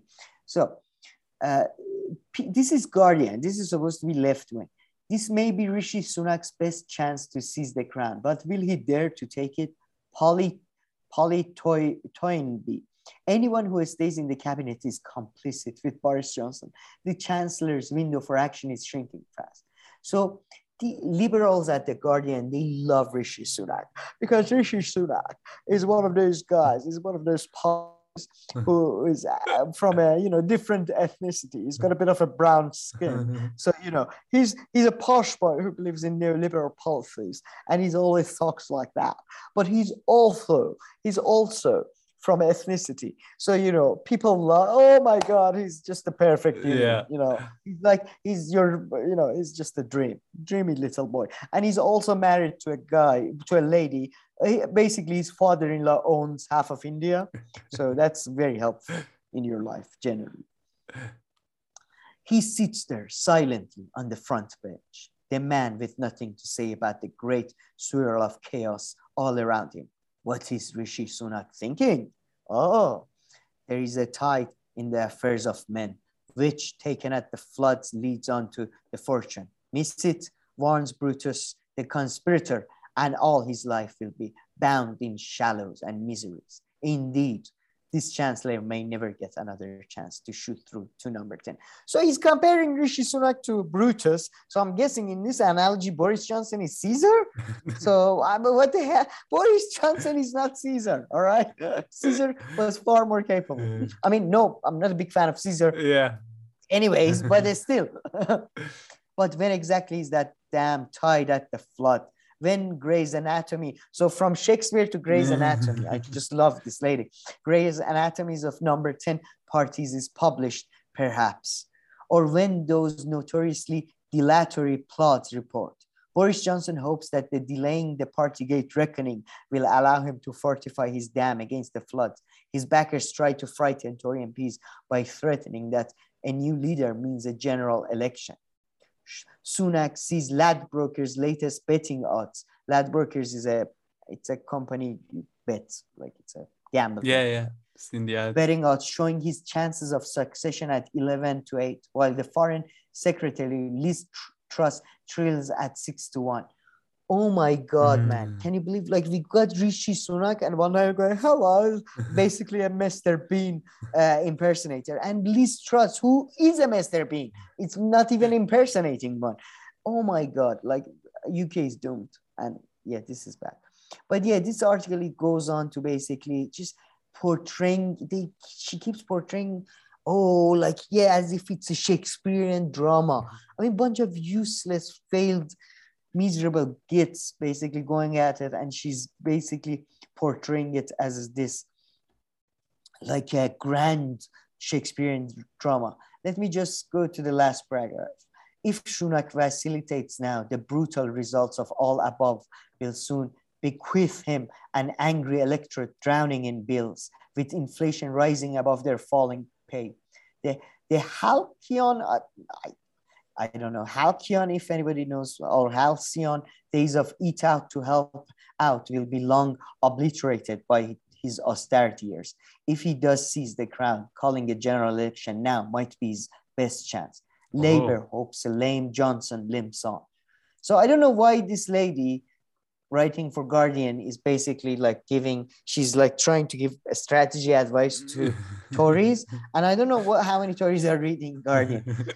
But I think, what's his name? Rishi Sunak would be a dream come true for many of the liberal elites. He's got the right amount of ethnicity and neoliberal brutalness. So. Beautiful combination. Yeah, but before just completely moving on, I also wanted to highlight this article by The Independent, which made my blood boil, basically. So, political leaders can learn from, guess who? Kids. No. I sent you out. Oh, wait, Sir Anthony Tony Blair. Oh, I didn't see this one. Because I sent it. I'm seeing it right here. Yeah. Oh my God. Yes, this one. Oh, sir. I mean, how much of a kiss ass do you have to be to put him as a sir? I mean, Jesus Christ, really, get over yourself. Yeah, but, what was the article saying? It was saying that political leaders can learn from Sir Tony Blair's advice. Yeah. I mean, okay, to be honest, I was going to leave this for my pick of the week, so I'll read it then. So do you have anything to add about the geopolitics of UK and all that? No? No, not really. All right, then let's move on. All right, Sam. Well, let's do some quick hitters and then we'll get to pick of the week and that article.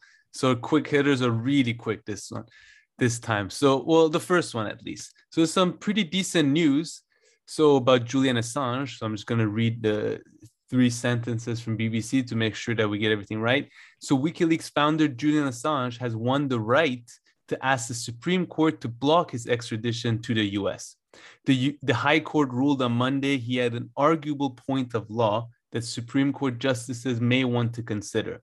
The ruling means Mr. Assange can petition the UK's highest court for a hearing, stalling any extradition from the UK for now. So pretty much it seems that, if I understood this last sentence properly, he is now able to ask. He's been like, I guess, some court or somewhere they found that he's able to appeal. He's able, to exactly. Well, is he not even to appeal yet? Petition the UK's highest court for a hearing. Does that mean to appeal it, or just ask if he can appeal? Yeah, appeal it. Yeah, but in any case, I mean, he's gonna get to stay in prison in the UK. The poor guy, a little bit longer. Yeah. I mean, until what happens there. I'm not very hopeful because conservative government and all that. So yeah, but at the end, it's gonna go to ministers. So yeah, and no, exactly. I mean, the headline. Look at the headline. The headline says Julian Assange can ask Supreme Court to consider extradition case. But when you read it more down here, but Mr. Assange has no guarantee of a hearing despite being able to petition the Supreme Court. So all that happened is that, I guess he somehow got permission to ask the Supreme Court if they want to take a look at his appeal. So the guy, poor guy, man, he always has like his life. Well, I mean, we can't give you food to eat right now, but we can let you know that we're allowed to start cooking for you if you want. It's like, you can request water. You can request a paper to request water. Yeah, exactly. That's why he beats one of them. Then there's like another one. So his first victory would be to finally show up in front of the Supreme Court. It's really fucked up. But the most annoying thing is, in my view, he was like, what he did, in my view, was far braver and more important than what the leakers did. And he doesn't show him at all any love, like a broad left. I'm not talking about Katie Halper and Matt Taibbi and I don't know, Aaron Matte, but most of them. Yeah. No, definitely. I mean, I'm pretty sure I think we talked about this, but with the Sweden like rape allegations, I think those ones like muddied his name more than like anything else, right? Because that's like something that everybody like would understood. He's accused of, raping women in Sweden too. I think that one like probably did the most damage to his brand name, I feel. I think his Clinton thing was more like that made the mainstream media. No, that really made the mainstream media turn on him. But I mean, this one was such a like easy, obvious one to throw in there. Look, this guy is so bad that he even has like rape allegations in Sweden, Yeah, I don't know. It's either way off. Yeah, although that's of course been completely thrown out and everything. But what's this monkey story you had for us? Let's move on to your monkey story. Another feel-good story. It's been a few days now. It's from 22nd of January, but I hope, we'll get into what I hope. But the title of the story is dun, dun, dun, dun, dun. Do we have a James Bond like music? Is that copyrighted? Monkey on loose in Pennsylvania after crash on way to laboratory. Police advise people not to approach cynomolgus, I don't know.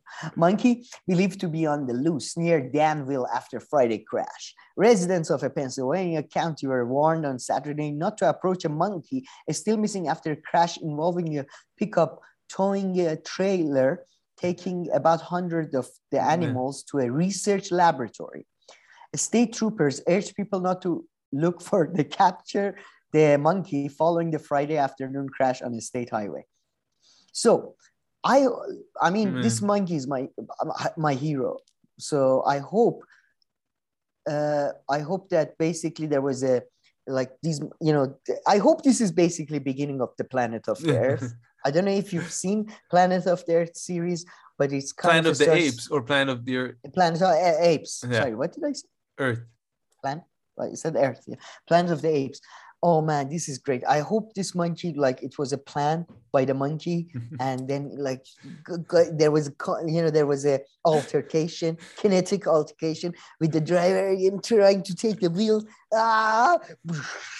And then, you know, the monkey and all the animals are like, guys, run, no, you run. And probably a few of them were killed in the action.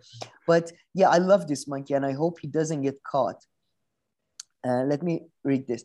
A witness, Michelle Fallon, told the Press Enterprise newspapers of Bloomsburg that she spoke with the pickup driver and a passenger after the crash. The driver appeared to be disoriented and the passenger thought he might have injured his legs, she said.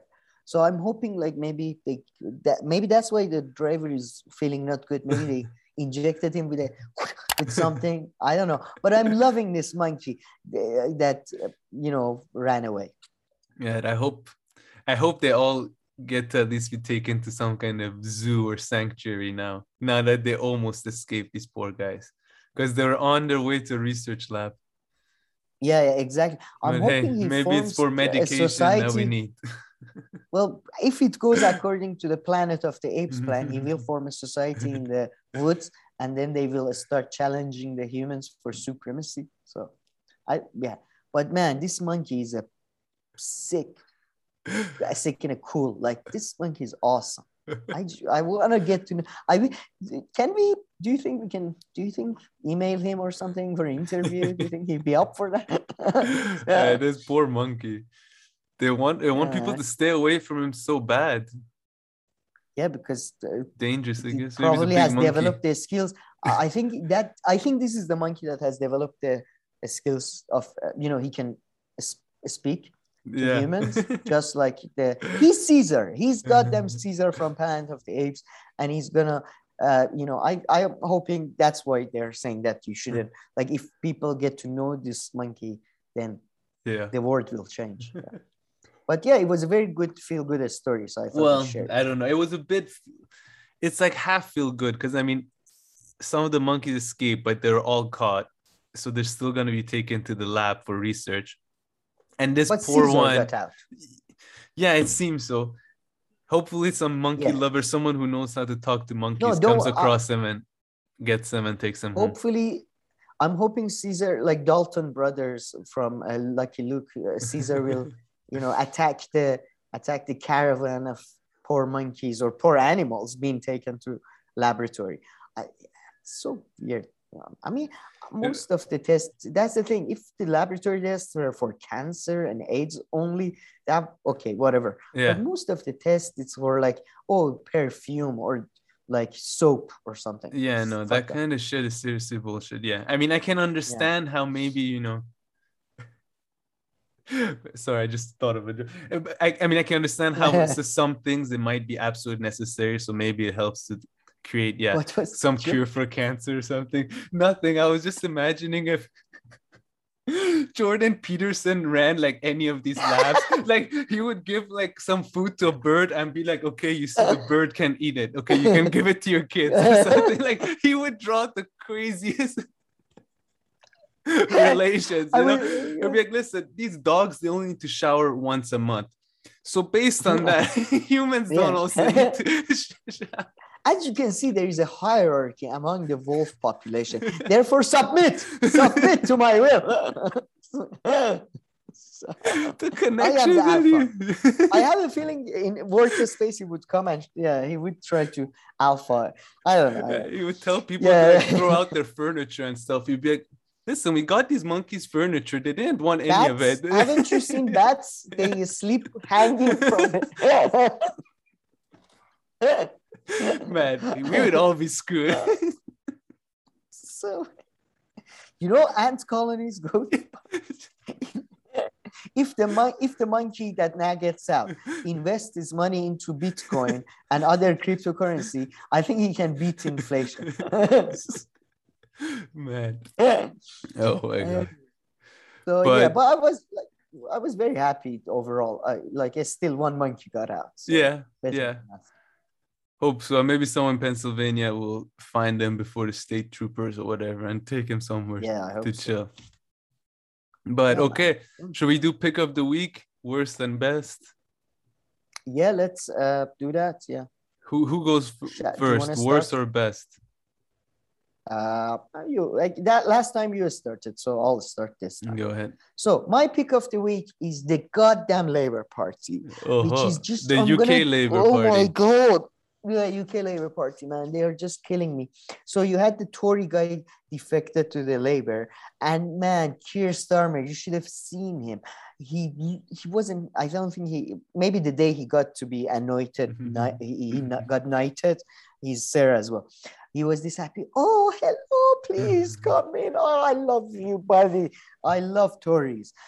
So he was welcome. In the same week, NEC, the Central Committee of the party, voted that whip is not restored to Jeremy Corbyn. Jesus so Jeremy Christ, Corbyn nice. is not part of the party, still technically. So he might not be able to stand as a Labour candidate, if there's an election. Which is very fucked up. And it just shows that, they are winning. So in the same week, they are welcoming this conservative. They are kicking Jeremy Corbyn out pretty much. Yeah, wow. Yeah, shit. Yeah, that's actually when you hear both of them together, exactly celebrating this conservative switching over, and at the same time denying again. It's so fucking. Corbyn. Keir Starmer is right now living in this delusion that the Partygate and all that, and maybe the Ukrainian crisis will lead to a situation where Boris Johnson's defeat is any but guaranteed. Kind of like, to be honest, the way Tony Blair became prime minister. But I'm not so sure. I personally still think Boris Johnson, even as a Labour person, I would say he's a better leader than just Keir Starmer. He's just such an ineffective fool. Yeah. And he's so happy that now he gets just to talk about, personal virtues and right and wrong. No, and then, with you there. And then while I was hating on the Labour Party, blast from the past, Tony Blair came back to my attention through this independent article. Political leaders can learn from Sir Anthony Blair's advice. Now, shall we read and see what is this mage's advice, this Mave's great advice? Please, really? Okay. Whatever the independence disagreements with Sir Tony Blair in the past, which are none, Tony Blair was pretty much conservative, we applauded his efforts to play the role of an experienced advisor in a new way. In the old days, a former prime minister might have stayed in the House of Commons or moved up the corridors to the House of Lords to offer the nation the benefits of their wisdom and experience from those benches. What are you talking about?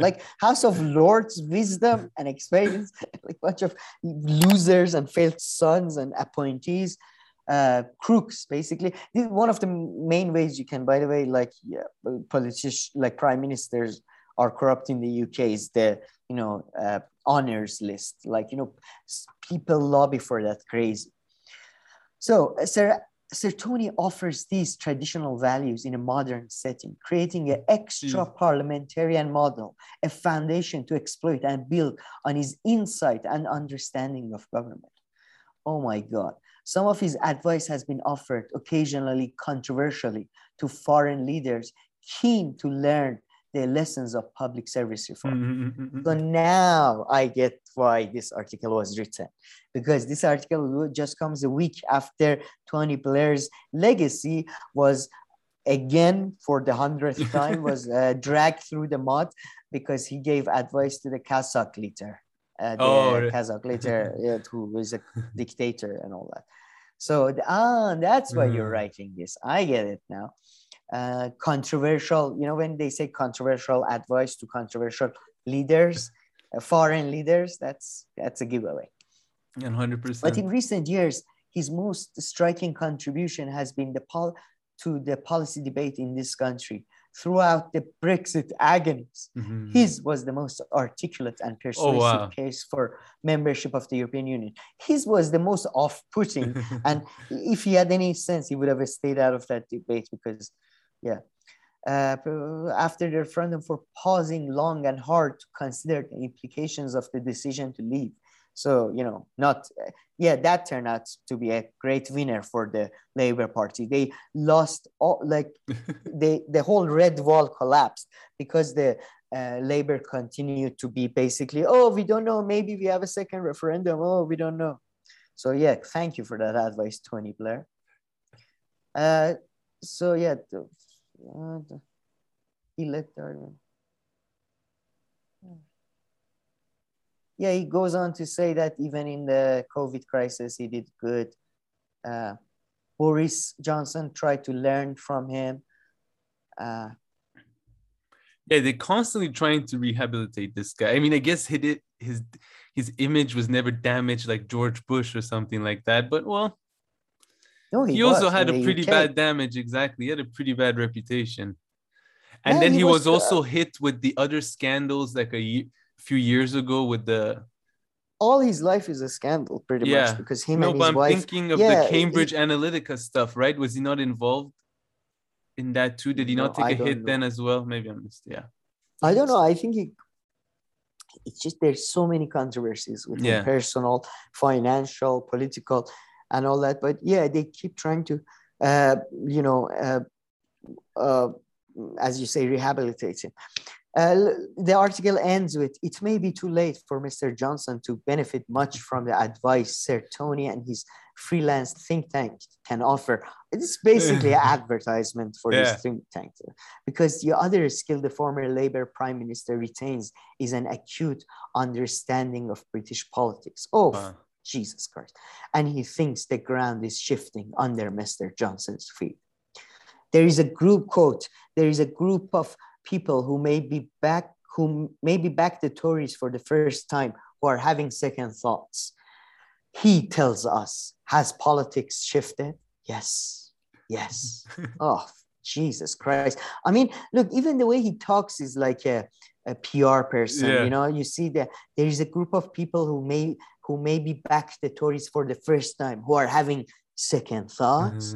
How cool I am, I did the first and now it's juxtaposition against the second. I mean, that was so it reminded me how much I hate the Labour Party. No, but I mean, I really with this MP guy switching from the right to the left, I mean, I guess nobody thinks this way. This is fine why they're celebrating it, but this is not something I would celebrate that much, because it shows what a sham it is, right? This whole this two-party systems. This guy didn't like how Boris Johnson behaved in this personal particular way, right? Nothing to do with conservative ideology, policies. Point of views, policies. Based on that, he completely switched parties from conservatives to Labour, which are supposed to be different, right?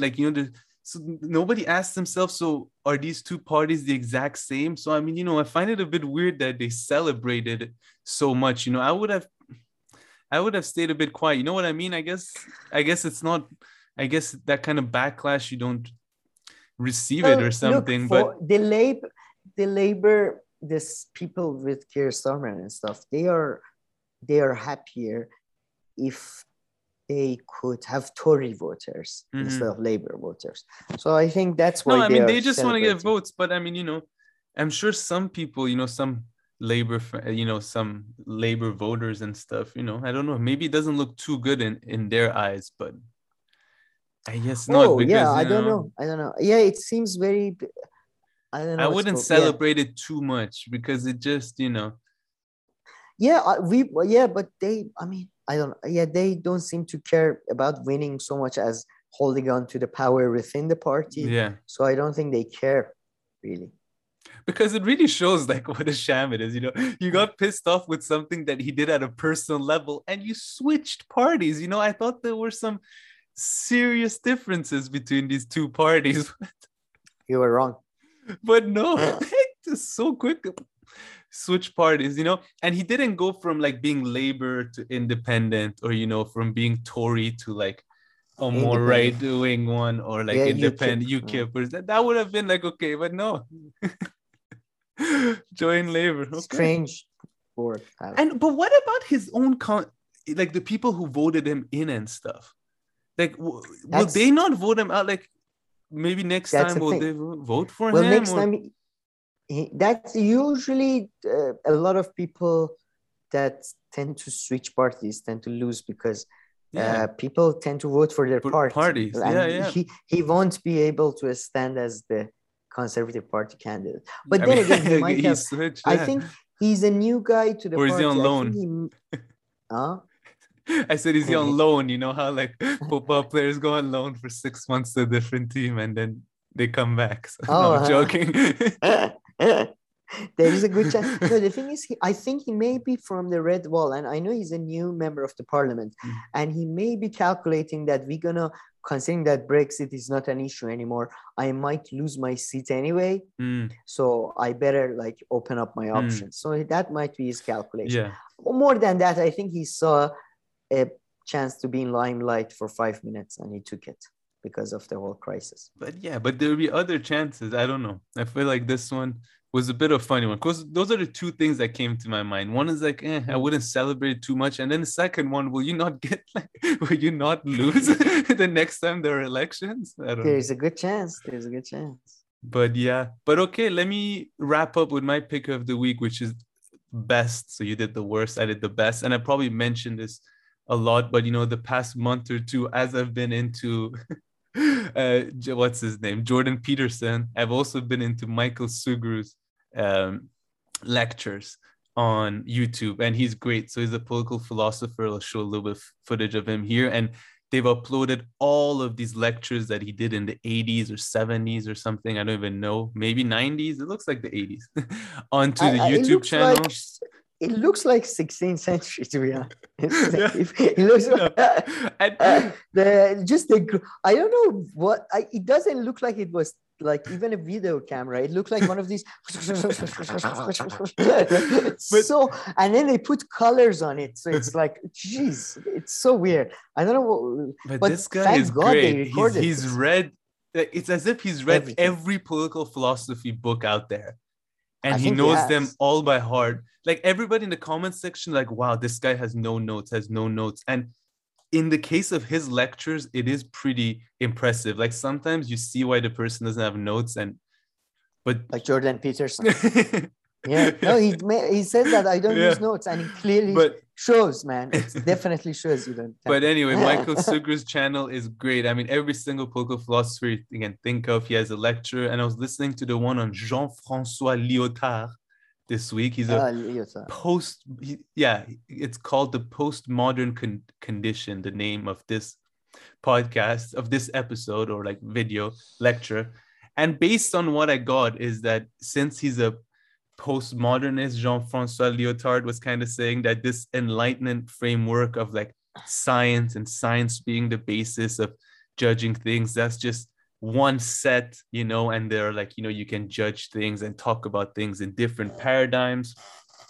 And then Michael Sugrew's, I believe, criticism of that was that, when you do that and you really take it to its full extent, then you just have people who don't agree on any points, like any similar points, so they're just talking past each other and they can't really talk to each other, based on what I got. But anyway, I just wanted to mainly promote the channel for anybody who's interested, but I only listened to it once.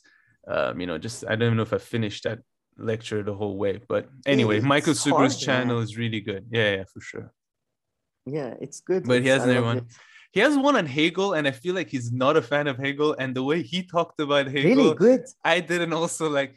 Hegel just seemed like, he wanted to solve everything about. Is Hegel like wanted like an answer to everything and anything, something like that, right? Based on what Dialectics is that. It's a bullshit. It's like, again, like it's ideology in the sense that it's all encompassing explanation. Yeah. I think that's what I got from Michael Sugru. And, he was saying, like, I congratulate him on having such a, not many people would dare to, tackle such a big and hard subtopic. But he says, but I think like many others before him, yeah. I mean, the part of Marx that I don't like is the Hegelian part. And he was very influenced by Hegel, I think, no? Yeah, very much. Yeah. I mean, he kind of makes Hegel much better in many ways. Because I genuinely think Hegel was a charlatan. Not a charlatan, actually, that's not fair. I haven't read about his life, but he was very much a liberal in this. But I see. I didn't know much about him before this lecture, but Michael Sugru was kind of, he was kind of saying that. Yeah. I mean, I'm very biased. I came the first, like, I read Schopenhauer and his writings before Hegel. I don't think I've ever read Hegel, like his own writing. So I'm a bit biased in that sense. I came to know him through his enemies. I see. Like, you know what I mean? Yeah. No, I'm not familiar with that at all. But I got to know him a little bit through Michael Sugru. But great YouTube channel. And he even has like a current channel on Spotify, like where he does some stuff, although I don't know. On YouTube, you can just find videos of him from that one like period where I guess they decided to film these brilliant lectures. And thank God for that. I'm gonna try to watch some of that. No, it's great stuff. But okay, I think that's that. Any final words? No. All right. Well, people, please like and subscribe, and more importantly, let us know what you think about all the bullshit we've talked about in the comment section, and we'll make sure to get to them. If not, thank you for watching. Please like and subscribe, and we'll see you in our next video. Thank you.